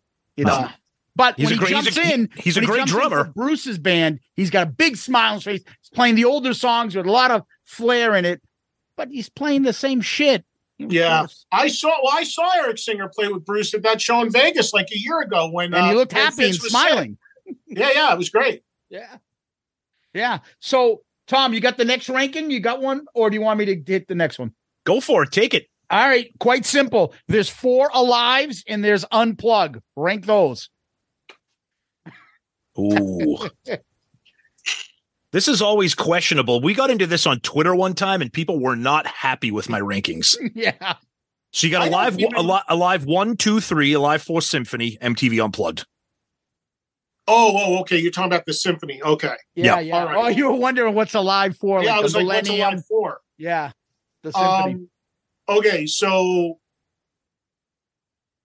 I'm going to run them right in the order they came out: 1, 2, 3, and 4. And I'm sorry, I'm going to go 1, 2, 3, Unplugged, and Symphony. Okay. Okay. So, Unplugged doesn't jump over 3.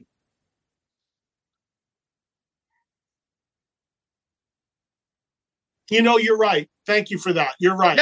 Let's do that. Yeah, because, and I was at the Unplugged show. Yes, let's go 1, 2. Thank you for that. It's smart. I didn't think through that. So yes, for sure. 1, 2, Unplugged, 3, Symphony. I will say this. I'm not going to argue with those rankings, but I will say this. I like to occasionally wave the flag for the symphony, just because I'm a big fan of those collaborations. Like I love the Metallica S&M collabs with the San Francisco Orchestra. I just think it really just adds just a totally different thing to it. That being said, it's not an album I go to often, but I do think that's kind of an underrated, kind of underappreciated live album.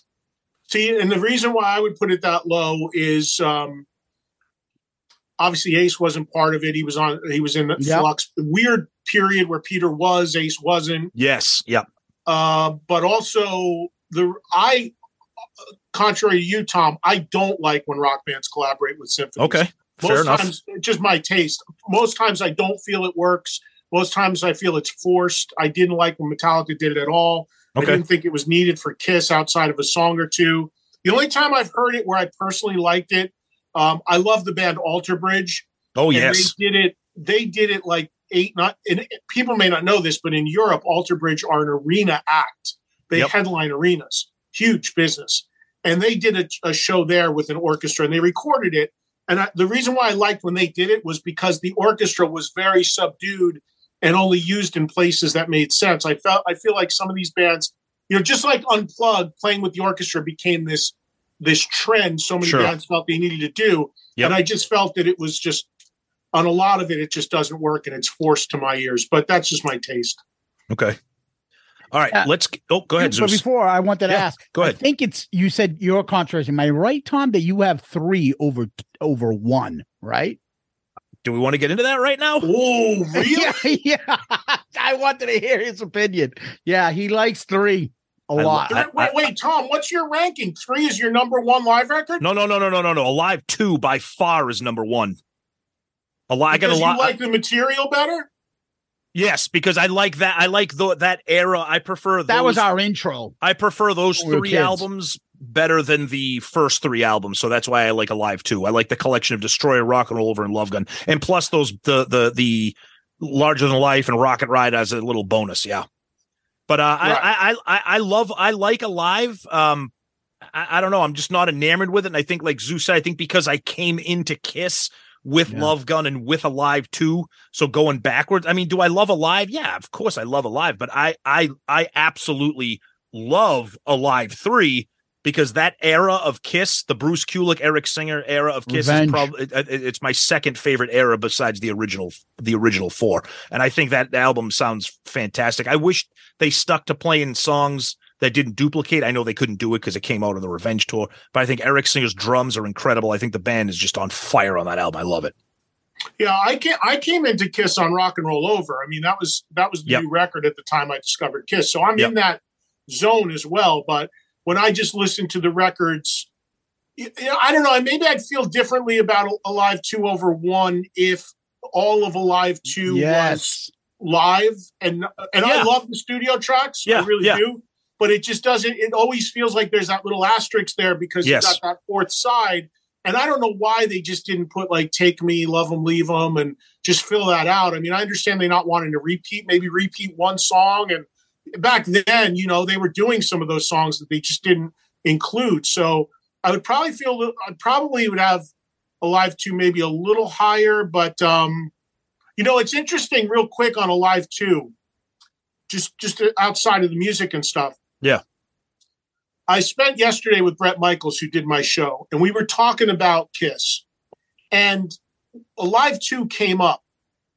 And Bret was talking about the photo in Alive 2, the photo, right? Yep. So my mind immediately went to, as anybody's would, the gatefold. Yeah. One of the greatest photos ever. Yep. But he wasn't talking about that photo. He was sorry, I just hit my camera. He was talking about the inner sleeves, the photos of the fans with their hands in the air and the confetti falling. Yep. And he was talking about the impact that photo had on him wanting to be an entertainer and rock star himself. Because although he was blown away by the gatefold photo, when he saw that moment and those photos of those people's faces so loving and having fun and enjoying a rock show, that was really a big moment for him. And I thought that was incredibly interesting because when you talk about Alive 2, so much goes towards the gatefold, understandably, when you talk about the packaging. But those really capture a show in 77, the inner sleeve photos. Oh, I agree. Yeah, totally. And I love Alive. I just think the band sound, I mean, and again, we're not going to get into whether it's actually live because we know that they're not, but I just think, I don't know. I just think the band just sounds, I think Gene is full fucking demon on that album with God of Thunder and Ladies Room. I just think he sounds just incredible on Alive too. I just love it. I love it. I asked Eddie Kramer, who did all three of the first three records, how much live they are. And he said, as each one came out, they got gradually a little bit more live, but not that much. Not that much. Yeah. Eddie's, that's our next goal to grab Eddie and have him kind of spill the beans on the Alive albums. Yeah. Yeah. I mean, he's pretty much said it all at this point, but it is interesting to hear those stories of like pulling tapes to get more applause in and, whatever else they had to do, Yep. All right. Let's get to the big one here. All the makeup albums from the debut to Creatures. Yeah, we're not going to do the last three. No, those don't. Those no, we're not. We're sticking with. Yeah. So you got the debut, Hotter Than Hell, Dressed to Kill, Destroyer, Rock and Roll Over, Love Gun, Dynasty, Unmasked, Elder, Creatures of the Night. I'm just writing them down because it's easier for me to do that. Oh yeah, sure. You got to visualize it. I know. This is the one that always gets the biggest debate. And some of our listeners out there, whenever we rank albums and we have discussions, the amount of people that throw out what their number one is or what their worst is, or this album is so overrated. This seems to garner really passionate Kiss nerd discussions here for sure. You're throwing out Killers with the studio songs, right? Yeah, Killers doesn't count. No, we're just sticking with regular studio releases. Yep. So did you ever fall out with Kiss? Like Tom and I, we started off as little kids, got into Kiss, got into it crazy up until the 1980s. Then I lost it. And then by the time I'm in middle school, I circled back. I visited a cousin in Detroit. He was playing Animalized Live. So I circled back. Now I'm buying Animalized Asylum. And I go back to Love Gun. When I went back, I only remembered those middle three. Yeah. And I kept hearing Alive. I buy Alive. I'm like, I don't know one fucking song here. I didn't know any of them because it was before, Superstar Kiss, Super Kiss, and all that. I remember Dynasty and stuff, but I remember the first three albums. So with that, if you go the first three up to Dressed to Kill, then you had the next three up to Love Gun. Then I always thought there were three albums because when I got back into music as a middle school, The Elder wasn't even in the catalog. You couldn't even find it. And there was no Wikipedia. So I went, there's an album called Unmasked. Never really knew that. Creatures of the Night. Oh, okay. And Dynasty I knew. So, but I'm like, what the fuck is The Elder? So after you rank these, I want you to kind of put those in three categories. The first three, middle three, last four. Which are your favorite blocks of albums? So you want an overall ranking and then a group ranking? Yes. We love ranking stuff on this show. Clearly. Yes. All right. Putting Rock and Roll Over at 1. Okay. I'm I'm going with the first album at 2. Oh, okay. I'm going with Destroyer at 3. See, Zeus, he's upsetting me with his rankings. I'm going Dress to Kill 4. I love Dress to Kill. I can tell right now, Harder Than Hell is way too low, but that's okay. Well, I'm only because of the Muddy Sludge. The sound. production. Yeah, I know. I know. Sound. But I'd love to hear that remixed. I'm going with that at 5. Putting Love Gun at 6. Yeah, Tom. No, yeah, that's way too goddamn low. That's my point. Oh, shit. Uh-oh. You forgot Creatures. Yeah. God damn.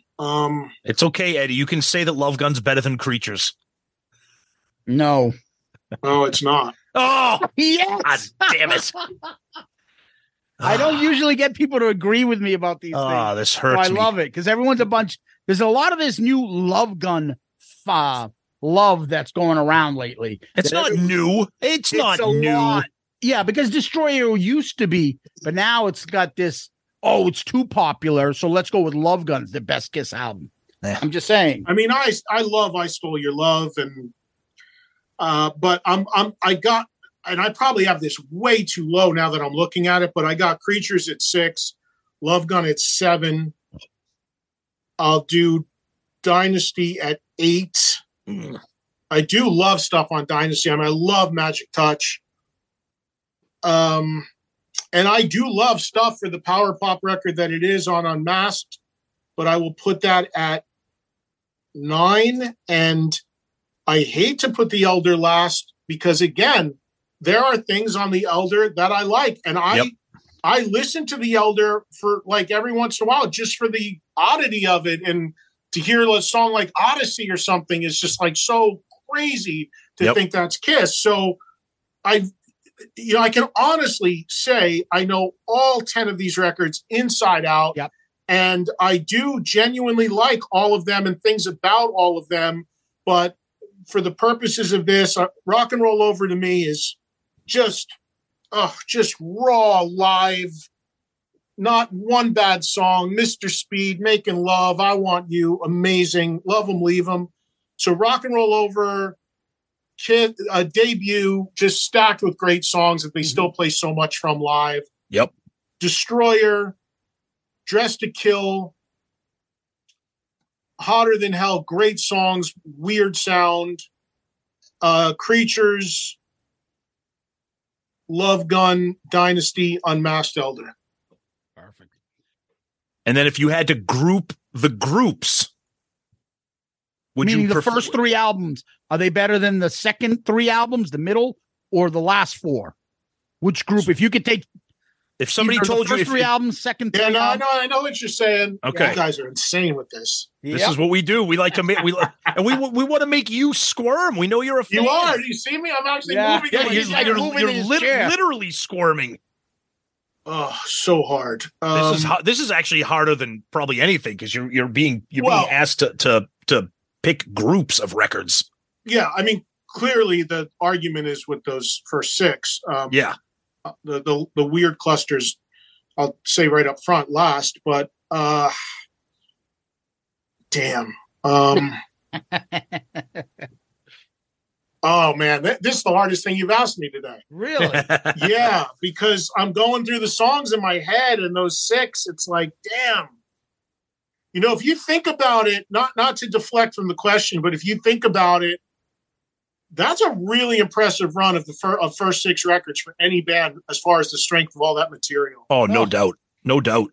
And when you consider they came out like every 6 months, it's crazy. Yep.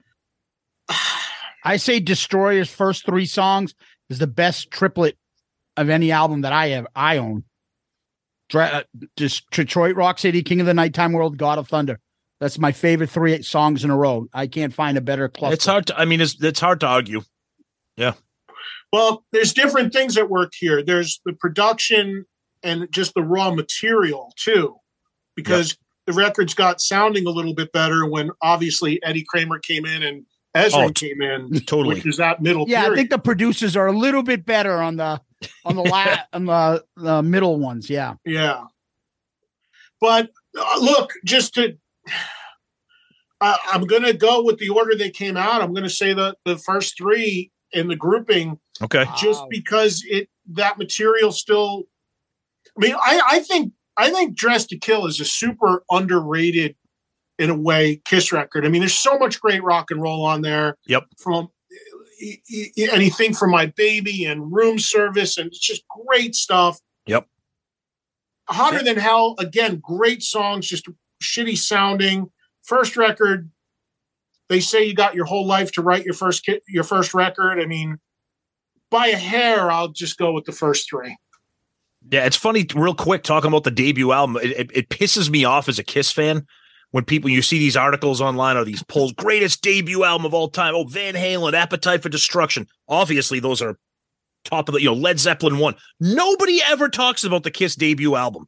And you said it, they're still playing like 75% of that album today on tour. And nobody talks about that as a debut album. And how many bands cover those songs? Exactly. Well, I just think that goes hand in hand with the fact that the general world just doesn't respect Kiss. I mean, that's gone on since that first record. Yeah, totally. So yes. the whole world, in terms of media and what have you, just they will never give Kiss a part of that conversation. Yeah. But I think that, and the other thing I'll say too is like when and I was just critical myself of the production, but I actually love the sound of the first record in Dressed to Kill. Me too. I love them. I think Dressed to Kill is great. I'm not sure about the first. You can say it's a little thin sounding, and I get that, but I'm not bothered by it. I think it's just very, very street, very kind of like of the time and what have you.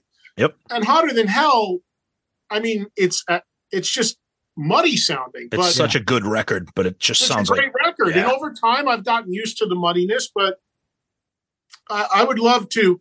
Let me ask you guys this. Let me throw one at you. Uh-oh. If you could remix now 3 Kiss records of their entire catalog, which 3? Of their entire catalog? I know the first 2 right off the top. I would say Hot in the Shade, Hotter Than Hell. Those 2 sound like shit. And I agree. And then maybe, I don't know why, I don't know who the fuck came up with the idea to destroy the songs on Smashes, Thrashes, and Hits. Oh, that's terrible. What they did to I Love It Loud is just like. No, I'm not talking about a full record given a fresh. No, I get it, but I'm just saying I just want to throw out how bad that sounds. Okay, who did it? So I'll agree with the third one would be. I'll agree with you on Hotter Than Hell and Hot in the Shade. For me, this might upset some people, and the only reason I'm saying this is because I know what it sounds like because I have the bootleg of the raw version of the album, and that is Crazy Nights. I have the bootleg it's called Condemnation, which is one of the titles they threw around for the album itself. And it's pretty much the entire album. It has a couple unreleased tracks on it, and it just sounds, and I love the way Crazy Nights sounds now with the keyboards. I love it. I like Turn on the Night, and I like My Way. I know Zeus hates it, but the version that I have, it just sounds way more ballsier. It's very like demo sounding, but the songs still sound kind of kick-ass and raw. So that would probably be the only one I could think of. Because I think for the most part, like you said, Eddie, the production is different on a lot of them, but I think it suits the album for the time. I love Dressed to Kill. And one of the things I love about it is not just the songs, but I love that kind of punchy, poppy sound. Like I love a song like Room Service. Yeah. Yeah, I would say, I would agree with you, Tom. The 3 I would pick would be Hotter Than Hell, Hot in the Shade, and I would love to hear an alternate mix of Crazy Nights with little punchier, more rhythm guitar versus keyboards. And what's interesting is that's the one record Ron Nevison did. Mm-hmm. And Ron Nevison, it's so interesting to me because Nevison is a legend. He only did 1 Kiss record, but he's worked on everything from Zeppelin to Bad Company to bringing back Heart. But in the 80s, Nevison was known as the guy that got 70s bands on the radio and resuscitated them. Ozzy, Ultimate Sin. But now, flash forward 30, 40 years, a lot of those artists that Nevison made, because of the sound that he generated on those records, they want to remix it. Ozzy has said he wants to remix Ultimate Sin because they're of the time. Very of the time to get on radio.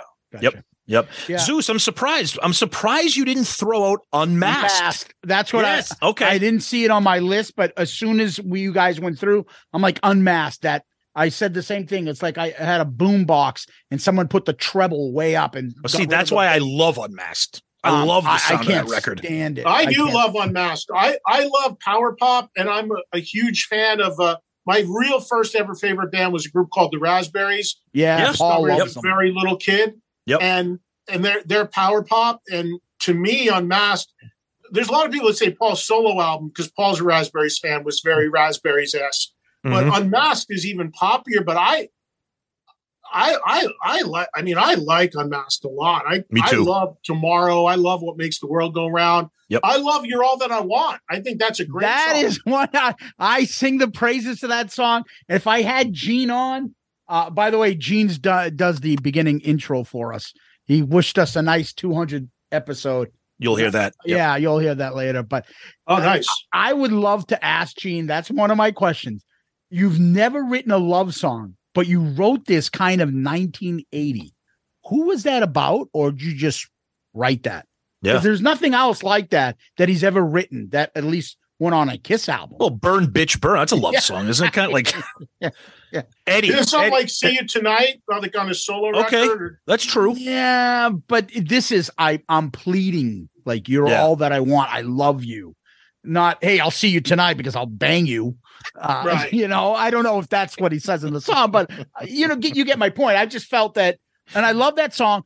I have to say this to you too as well. I love the demo of that on the box set. Yeah, on the box set, and Mr. Speed's demo with, I think it's Bob that plays on the Mr. Speed, is better than the original in my opinion. That extra guitar fills that he does, the guitar rocks on that demo. I love it. I play that way more than the original. I mean, and I saw them do You're All That I Want live on that tour. Oh, that's right. Because they played that. Played at the Palladium, the one US show. That was one of the songs from Unmasked they did, and I thought that was. I always thought that was a great song. Hey, when we did this whole overall ranking thing, you guys didn't put Psycho Circus in. No, we didn't include Psycho Circus, Monster, or Sonic Boom. But that's not. I mean, well, actually, I'm all right. Actually, well, you know what? You brought it up. Rank Psycho Circus, Sonic Boom, and Monster. I can't on Sonic Boom and Monster. I don't know the records. Seriously, I don't. I was checked out. I mean, well, Zeus, you were asking me earlier if I ever checked out. I never checked out through the 80s and 90s. Never. You're a rare bird. On every record, every song, every show, everything. I checked out when the whole Tommy Eric, again, for the 9 billionth time, nothing to do with them. Nothing to do with them as people, players, great people, great players. That was the line. I'm out. I can't look at this. So I don't, beyond the singles from those records, what was it? Modern Day Delilah. Yep. Hella Hallelujah. Hella Hallelujah. Both of those songs rock. Both of those songs kick ass, but they're not indicative of either album, in my opinion. Modern Day Delilah, I did love. I remember hearing that, being like, "That's very cool. That was killer." So, are you a fan of Psycho Circus? Even though we know that Ace and Peter barely played on any of it at all. Yes, that's why I brought it up, because I actually now when we talk about Revenge, in my opinion, being a bit overrated, I feel a lot of people love to shit on Psycho Circus. And I think it's a bit underrated. I think there's great stuff on Psycho Circus. I love the title track. I love Journey of 1,000 Years. I like that too. Gene closing songs. I think that's a cool song. Yes. The only thing that I think is a little weird, I never liked You Wanted the Best. I thought that was goofy, even by Kiss standards. We Are One. And Within sounded like it should have been on Carnival of Souls. Yes, exactly. It's a heavy song. See, I like the cheesy songs on that album. I love I Pledge Allegiance to the State of Rock and Roll. Raise Your Glasses. Raise Your Glasses is great. I love that. But I think Dreamin' is an incredible vocal from Paul. Until I love until he got sued. Right, for I'm 18, right? Right. So Eddie, have you read real quick, we're going to shift gears here. We got a couple more and then we're going to get you out of here because we thank you so much for the time that you've given us so far here. Have you read the 4 biographies by the original 4 members? Yes, when they came out. Okay. Do you recall them enough to be able to rank them or tell us which one was your favorite?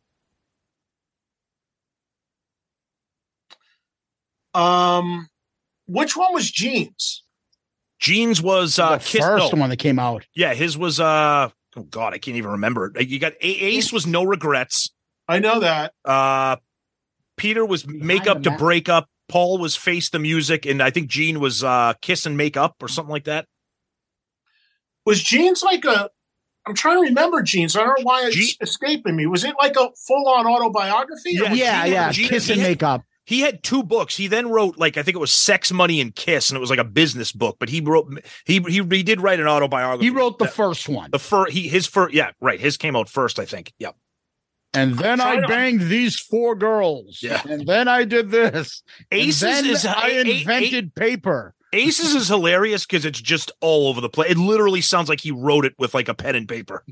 Like it's or did he write it? Did he write it with a? No, I'm not saying that. But he I don't remember exactly. But he did call me when he was doing the book, and he's like, "I need some fucking stories," And I gave him a couple stories. But, it'd be hard for me to rank these books because it's been a while since I've read them. But I certainly read them all. There's no way I didn't. Okay. But I do have some recollection. Like with Ace, I don't remember if he put it in the book. I think he did. But one of the stories I gave him was about the fish sandwich. The fillet of fish. Yeah, is that in the book? Yes. Because I gave him that. He didn't remember that because he was out of his tree. But that is a God's honest story. Like I don't know if I don't remember if he referenced me in the book, but I was there with him when that happened. And I told him about it because he was passed out in the back of a limo. And we had done a radio tour and we were at the last station, which happened to be a station I also worked at. And I'm like shaking him, trying to revive him. I'm like, buddy, you got to give me one more, man. I got to get through. He's like, fucking fried. And I'm like, I go, what can we do? What can we do? Like, I'm ready to go like Pulp Fiction, like stick a needle in him, like whatever you got to do. And I just remember him gurgling, fish sandwich. Like, what? To a McDonald's fucking fillet of fish.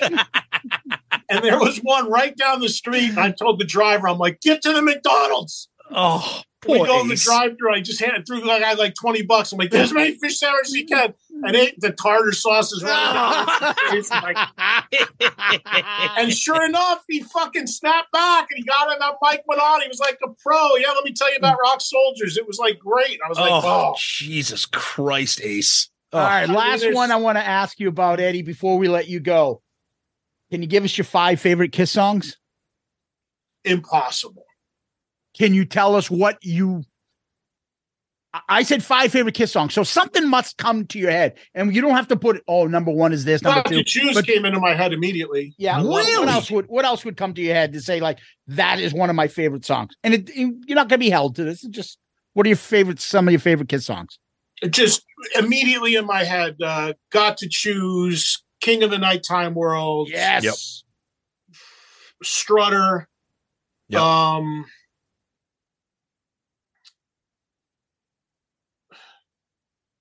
Just for variation to move forward a little bit. I mean, something like A Million to One. Yes. I friggin' love. Awesome. And something like Magic Touch. Okay. For that period.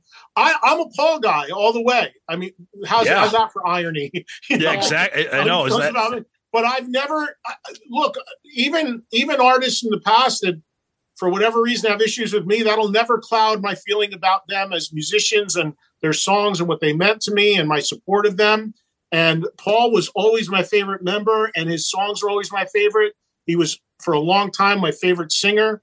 So I've always been partial to his songs. So it's not it's not coincidence that I just hit you with 5 that were his off the top of my head. But obviously, there's just so many. I mean, when you're dealing with a catalog like this, it's tough.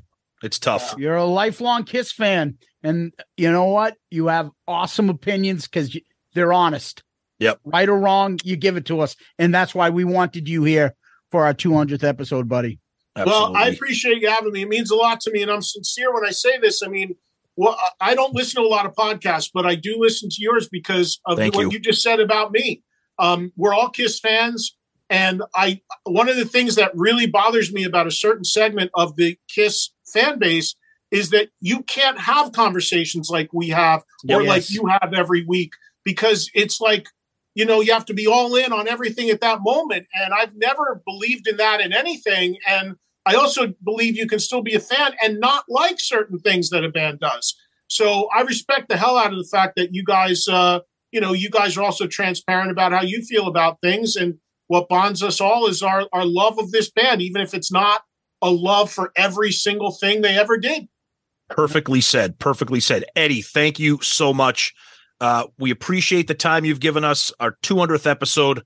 This has been awesome. Thank you so much. And thank you again for supporting our show, for listening, and for mentioning it on your own show. We truly appreciate that. Thank you. And where can people catch you, buddy? Yeah, tell everybody. I mean, everybody knows Eddie Trunk, but just remind people where they can catch you. Yeah, so maybe that they may not realize I've actually about 6 months ago moved my channel number on Sirius XM, but for people that are in the U.S. or Canada, have Sirius XM radio. I'm on every day, Monday through Friday, 3 to 5 Eastern live, and it's a show called Trunk Nation. It's all rock talk and interviews. It's been on for over almost 7 years, and I model it as, I call it sports talk for rock fans. It's like you would call a sports talk station. You call me after a show, just like we're having now. It's honest debate, dialogue, interviews, discussions, rankings. We do all this stuff. So that's Monday through Friday. There's an extra show on Mondays only, 5 to 8 Eastern on Hair Nation, which is live music and talk. That's channel 39. And then there's an FM show that's syndicated. And I do have a podcast, and it's out there every Thursday. And honestly, all it is I cherry pick one of my interviews from my radio show and repurpose it as a podcast a few weeks after I do it. It's just a way for people who can't get Sirius XM or out of the US or Canada to get a feel for what I'm doing, and gives the interviews more life. So lucky to be doing 8 shows a week, mostly on satellite radio. And I still do a lot of work with TV. I do a lot of stuff with Reels Channel. I'm working on a couple documentaries with them now. So a variety of different things out there all the time, hosting things. So just follow me on social media, Twitter, Instagram, and I have a page on Facebook. It's just at Eddie Trunk. And when is that metal show coming back? Come on, tell us. There's so much out there. There's so many outlets and streaming services.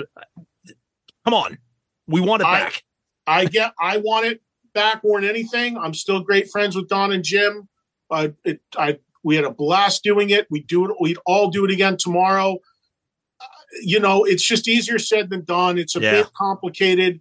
The old episodes are owned by Viacom, which is Paramount. The going forward, the producer of the show owns the name.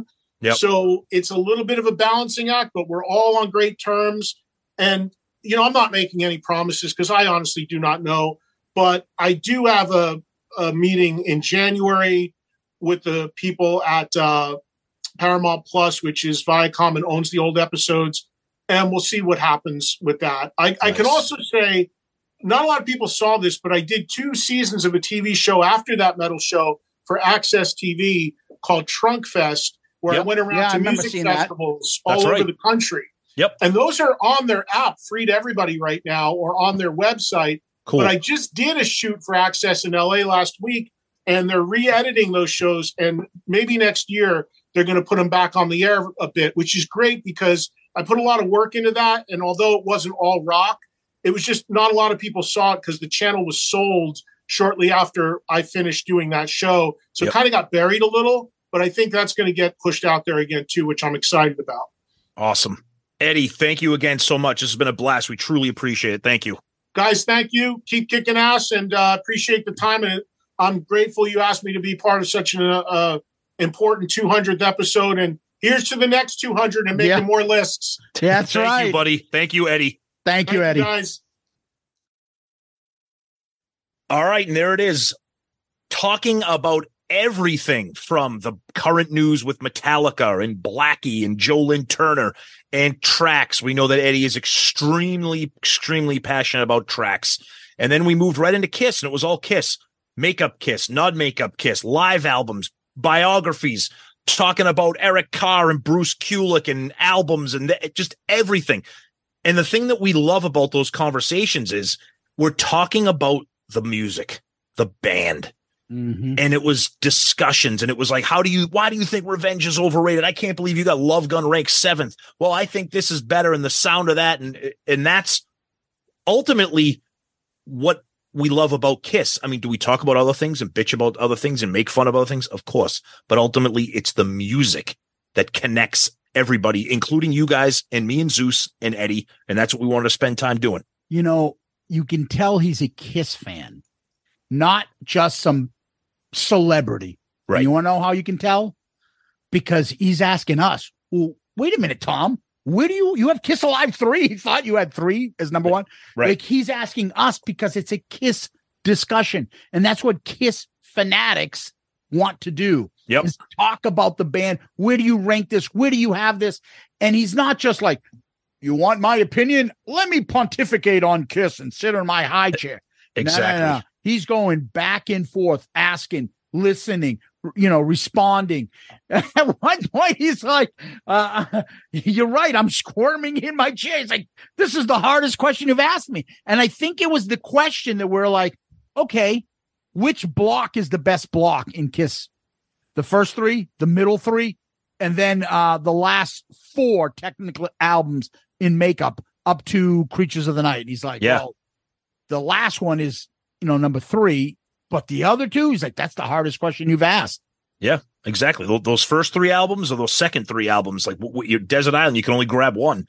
But those are the fun discussions, ranking things, talking about what's better and why is this better? That's overrated. That's underrated. This sounds better. These songs are this. Bruce Kulick is the best this. Eric Carr's the best that. Vinny, that's what we love. And when you're sharing that with another passionate fan like Eddie, it just makes it that much more fun and exciting for us. And we hope that you guys enjoyed that as much as we did, because it was friggin' killer. And we talked to Eddie a little bit before we started recording and a little bit after we finished recording.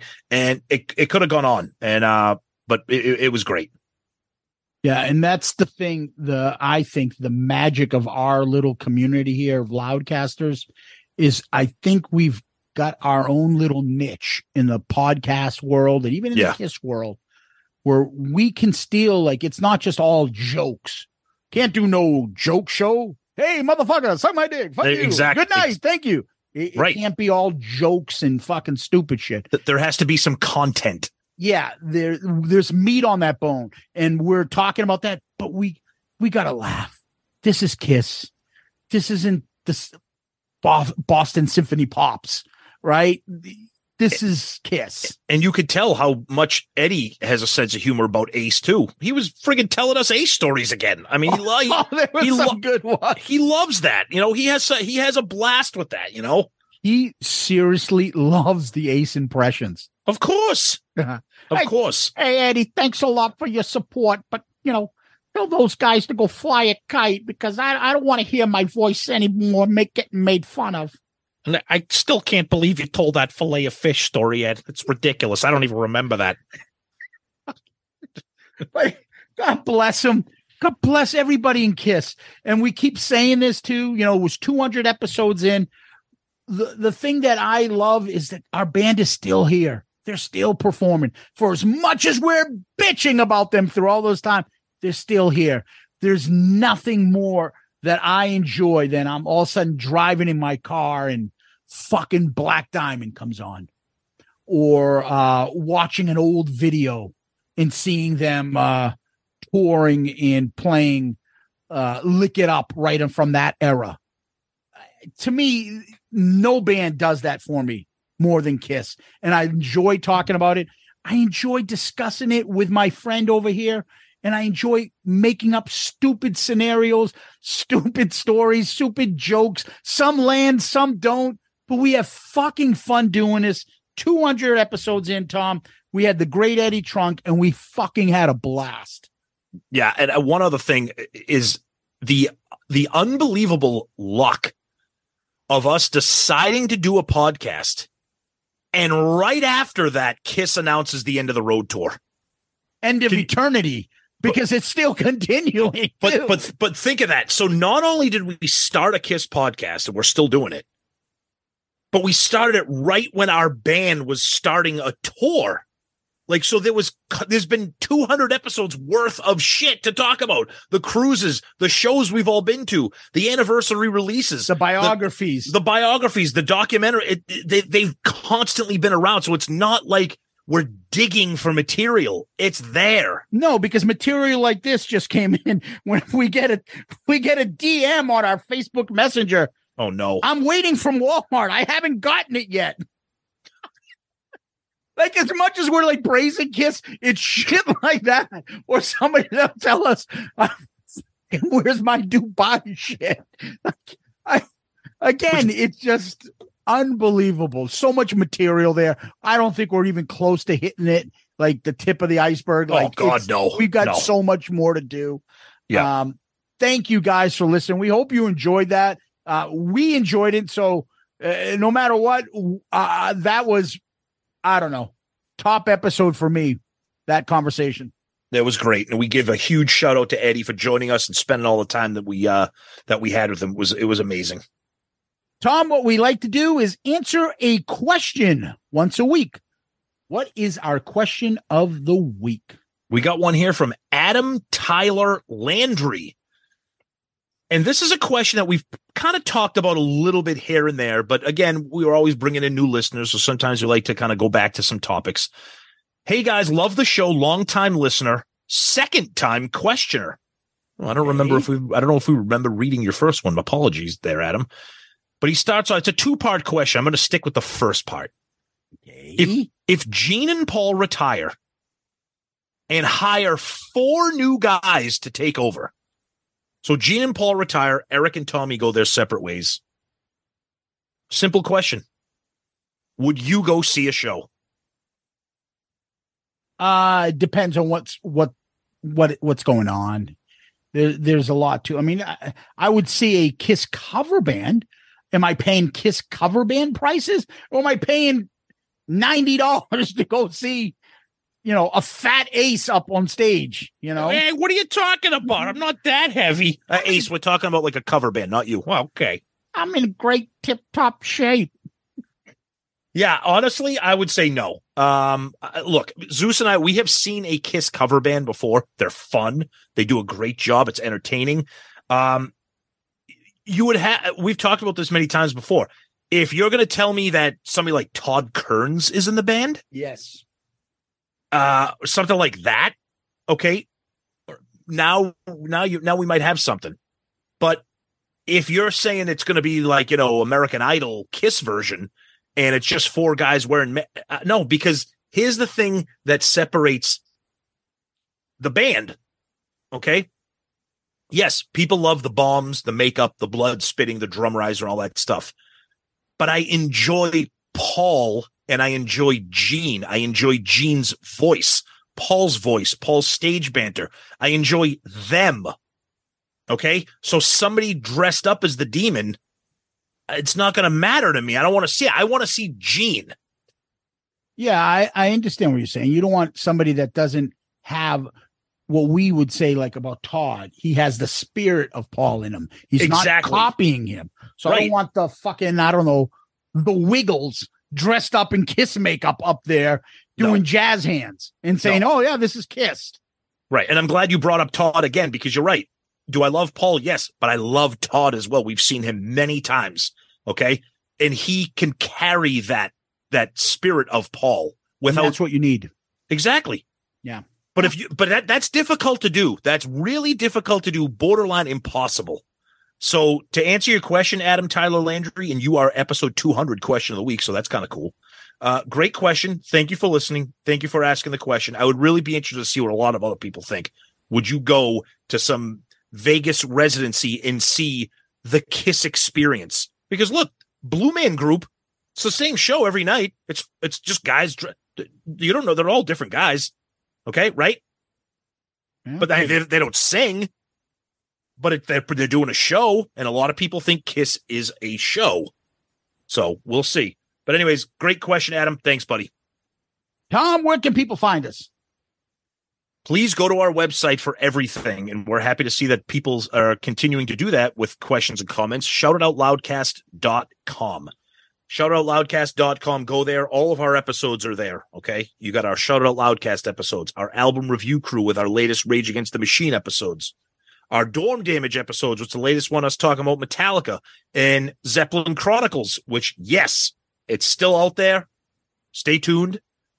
On our main page, you have links to our Patreon, links to our Amazon shop, links to our merch, links to our friends and other podcasters, people that have been on our show, shows that we've been on. And you can check out all of our rankings and all that great stuff that we love to do. And you can message us directly from there. So please do that. And of course, social media, Twitter, Facebook, Instagram, TikTok, YouTube, all that stuff. We're out there. So please check us out. And of course, our email, as mentioned earlier, shoutitoutloudcast@gmail.com. And again, our wonderful Patreons. We love you guys. Patreon.com, or download the app and search for us. And we're also proud to say that we are part of the Pantheon Podcast Network. Tons of great shows on there. We're happy to be part of that family as well.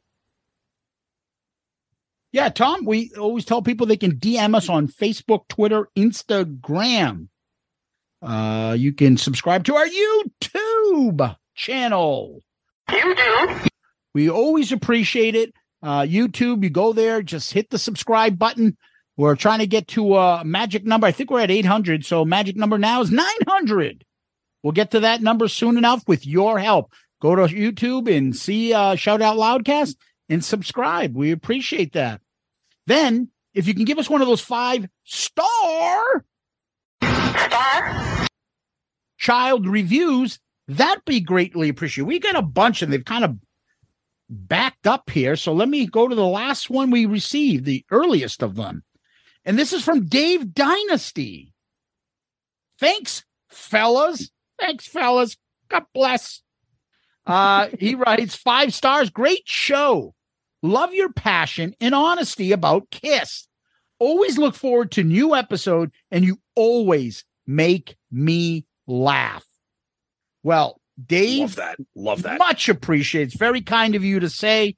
And these 5-star reviews help us tremendously. They move us up and get us in front of more eyes and move us up the food chain and hopefully keep growing the show. That's the number one way you can help us. Second, I would say you got your Amazon store. You got number 3, give us a 5-star child review. Those are the ways you can help this show consistently grow. And you guys have been doing it. That's why we're at episode 200. So I'll leave you with our website again, shoutitoutloudcast.com, shoutitoutloudcast.com, where you can find everything. Please go there, and you can find all our episodes, our merch, our Amazon store, friends of the show, people's podcast, guests that have been appeared on our show. You name it, statistics, we got it all there. So please go there. And then you can email us at shoutitoutloudcast@gmail.com, shoutitoutloudcast@gmail.com. Greatly appreciate those. We always read all the emails. We try to read them on the air, but some, I don't think we can. But regardless, please send them along. Tom, what we always do is we always end with famous last words. Do you have any? I do. 200th episode, I'm going with my favorite song from my favorite Kiss album. Oh. I remember the day that we met. I needed someone. You needed someone too. Spend time taking all you could get. Giving yourself was one thing you never could do.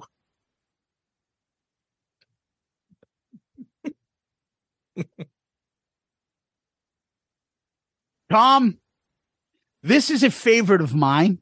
Uh-oh. And I'm going to recite these lyrics because I know you get annoyed by this. And I know you don't like it. Oh, boy. Stand by my side, Tom. Oh, no. I'll be next to you when you need me. Stand by my side and we'll make it through. Oh, yeah. See, now you're making it all emotional, and now now you can't. See, now maybe you'll start to come around and like that song. No, the song's terrible. It's a horrendous song, but I appreciate the sentiment. But no, it's terrible. I don't know why. I have yet to meet anybody else that says, you know what? Paul and Gene trading off inspirational lyrics, talking about love for another, backing up their buddy. They're trading vocals off back and forth. The chorus is great. Tommy rips at the end, the outro guitar. Yeah, I love that song. What I usually get is, dude, not only is that song not good, it's fucking horrible. It's terrible. It's right up there with some of the worst. I love it. It's horrendous. It's horrendous, but that's okay. I appreciate the sentiment.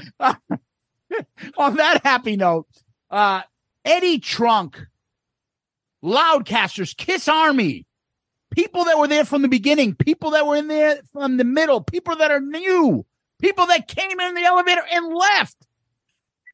Everybody. Kiss fans. Kiss tards. Thank you.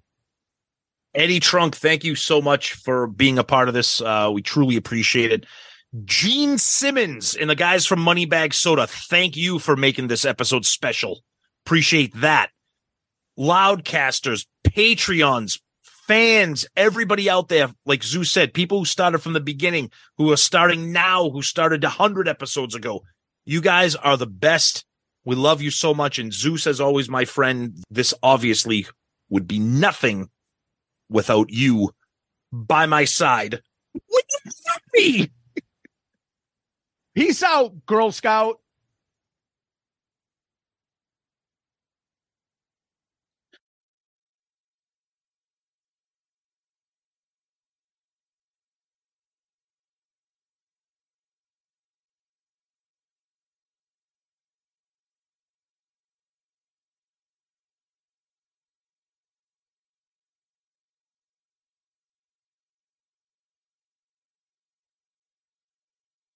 So we're up to 200, right? Yeah. Do you remember when we first started this? And we're like, it's a podcast. What do we have? We got to come up with themes. Like, we're going to have an opening. We're going to have a closing. We got to do this. How about some jerky boy shit? I don't know. Is that going to work? Fuck it. Who cares? Let's just do it. Right. I remember that. I'd be like, do you think, are people going to get this? Are they going to like this? We're going to do like Revenge of the Nerd quotes. And when we say YouTube, you're going to say some fucking random line from a Jerky Boy skit that no one's ever heard of. And it's not even the Jerky Boy act. Exactly. It's the fucking lady, the mom. The lady.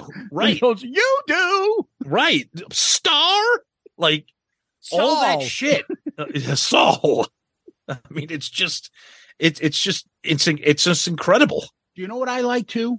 We never discussed that we were going to do lyrics at the end. We never had that when we planned our first episode. I just randomly said, well, Tom, I'm hot like an oven. I needed some loving because I'm hot like an oven. And then he said, fuck it. Something like, I'll hit the highway doing 69. I think that was the first one. It was and either we just randomly threw that out. It was either I hit the highway doing 69 or my heater's broken. I'm so tired. That was one of the first. It might have been hitting the highway doing 69. And that was it. You're right. Because that wasn't like, hey, all right, when we end the show, we're going to sign off with a lyric. You just threw that out there. And I was like, all right. Yeah. And I think as people kind of come to the realization, we're a little bit OCD and fucking let's have everything organized. So a lot of these things started coming in a little bit later. Like I didn't have the, you do, and all that stuff until later on and started picking up, and then it became part of our show. And then we have fucking go ahead. So speaking of OCD, do you remember we used to track what the lyric was from? Be like, I can't do that. You just did a song from Destroyer. Oh, this what are you talking about used to? I still do it. Oh, I don't. You don't look, fucking asshole. I still look. I have a chart of what albums we've done our last lyric for. And I'm like, you know what? we've done 20 from this, 15, 17. We've only done 8 from there. I did that for a long time, and then eventually I started choosing my lyric to have it loosely based on the episode topic. Yeah, I agree with that. But I'm saying I do look, see what I'm like behind. I did that, and then I was like, you know what? Thanks for telling me. I 50 episodes. No, I did. I was very, very conscious, and I'm like, you know what? I think I have like Just a Boy left. I'm not doing that. So like, fuck it. Like, I'm curious because I haven't checked that. Like, I haven't been like crossing the songs off. I have the albums. Yeah. The albums get a color if we use them. Yeah. So that's how I know how many times the song's picked from that album. Yeah. But I'm curious to see if I'm like, is there a song we haven't done yet? Oh, I bet you there is. We can the Shout It Out Loudcast intern can go research 200 episodes and figure that out. We had a few people. Remember, they're like, hey, what do you need? I'm like, dude, I can't have somebody fucking do this, go for work. What do you need a fake ID for? So I can vote. We could come up with shit like that. But there were other stuff along the way. Interning for Shout It Out Loudcast is like interning for Cramerica Industries. It's not a real thing. Yeah. Cramerica Industries. Yeah. It's not a real thing. Yeah. I don't know if they're going to be able to use that in their NYU internship application. Exactly. But we'll see what happens.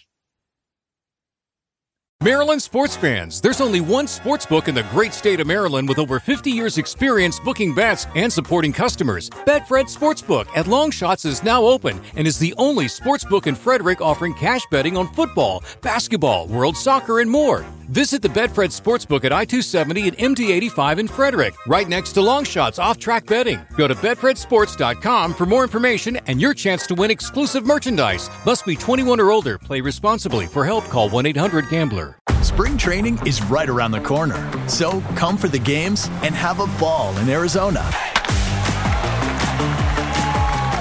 With world-class resorts, unbeatable dining and nightlife, amazing scenery, and endless outdoor adventure. Make your visit unforgettable. Plan your getaway at myspringtraining.com.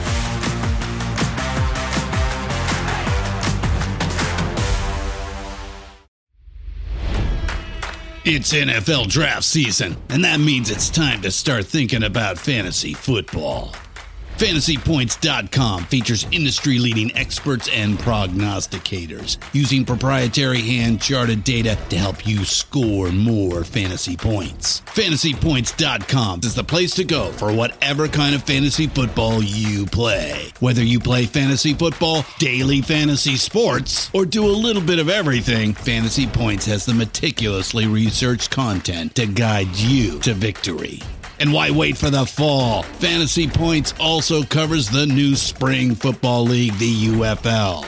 Join the guru, John Hansen, Scott Barrett, Joe Dolan, and other massive names in the fantasy football universe with an exclusive offer. Use code Pantheon for 15% off any Fantasy Points package, including the all-in package, with access to every article, tool, and data nugget that Fantasy Points has to offer. That's FantasyPoints.com and code Pantheon for 15% off at Fantasy Points. FantasyPoints.com, code Pantheon. Score more fantasy points.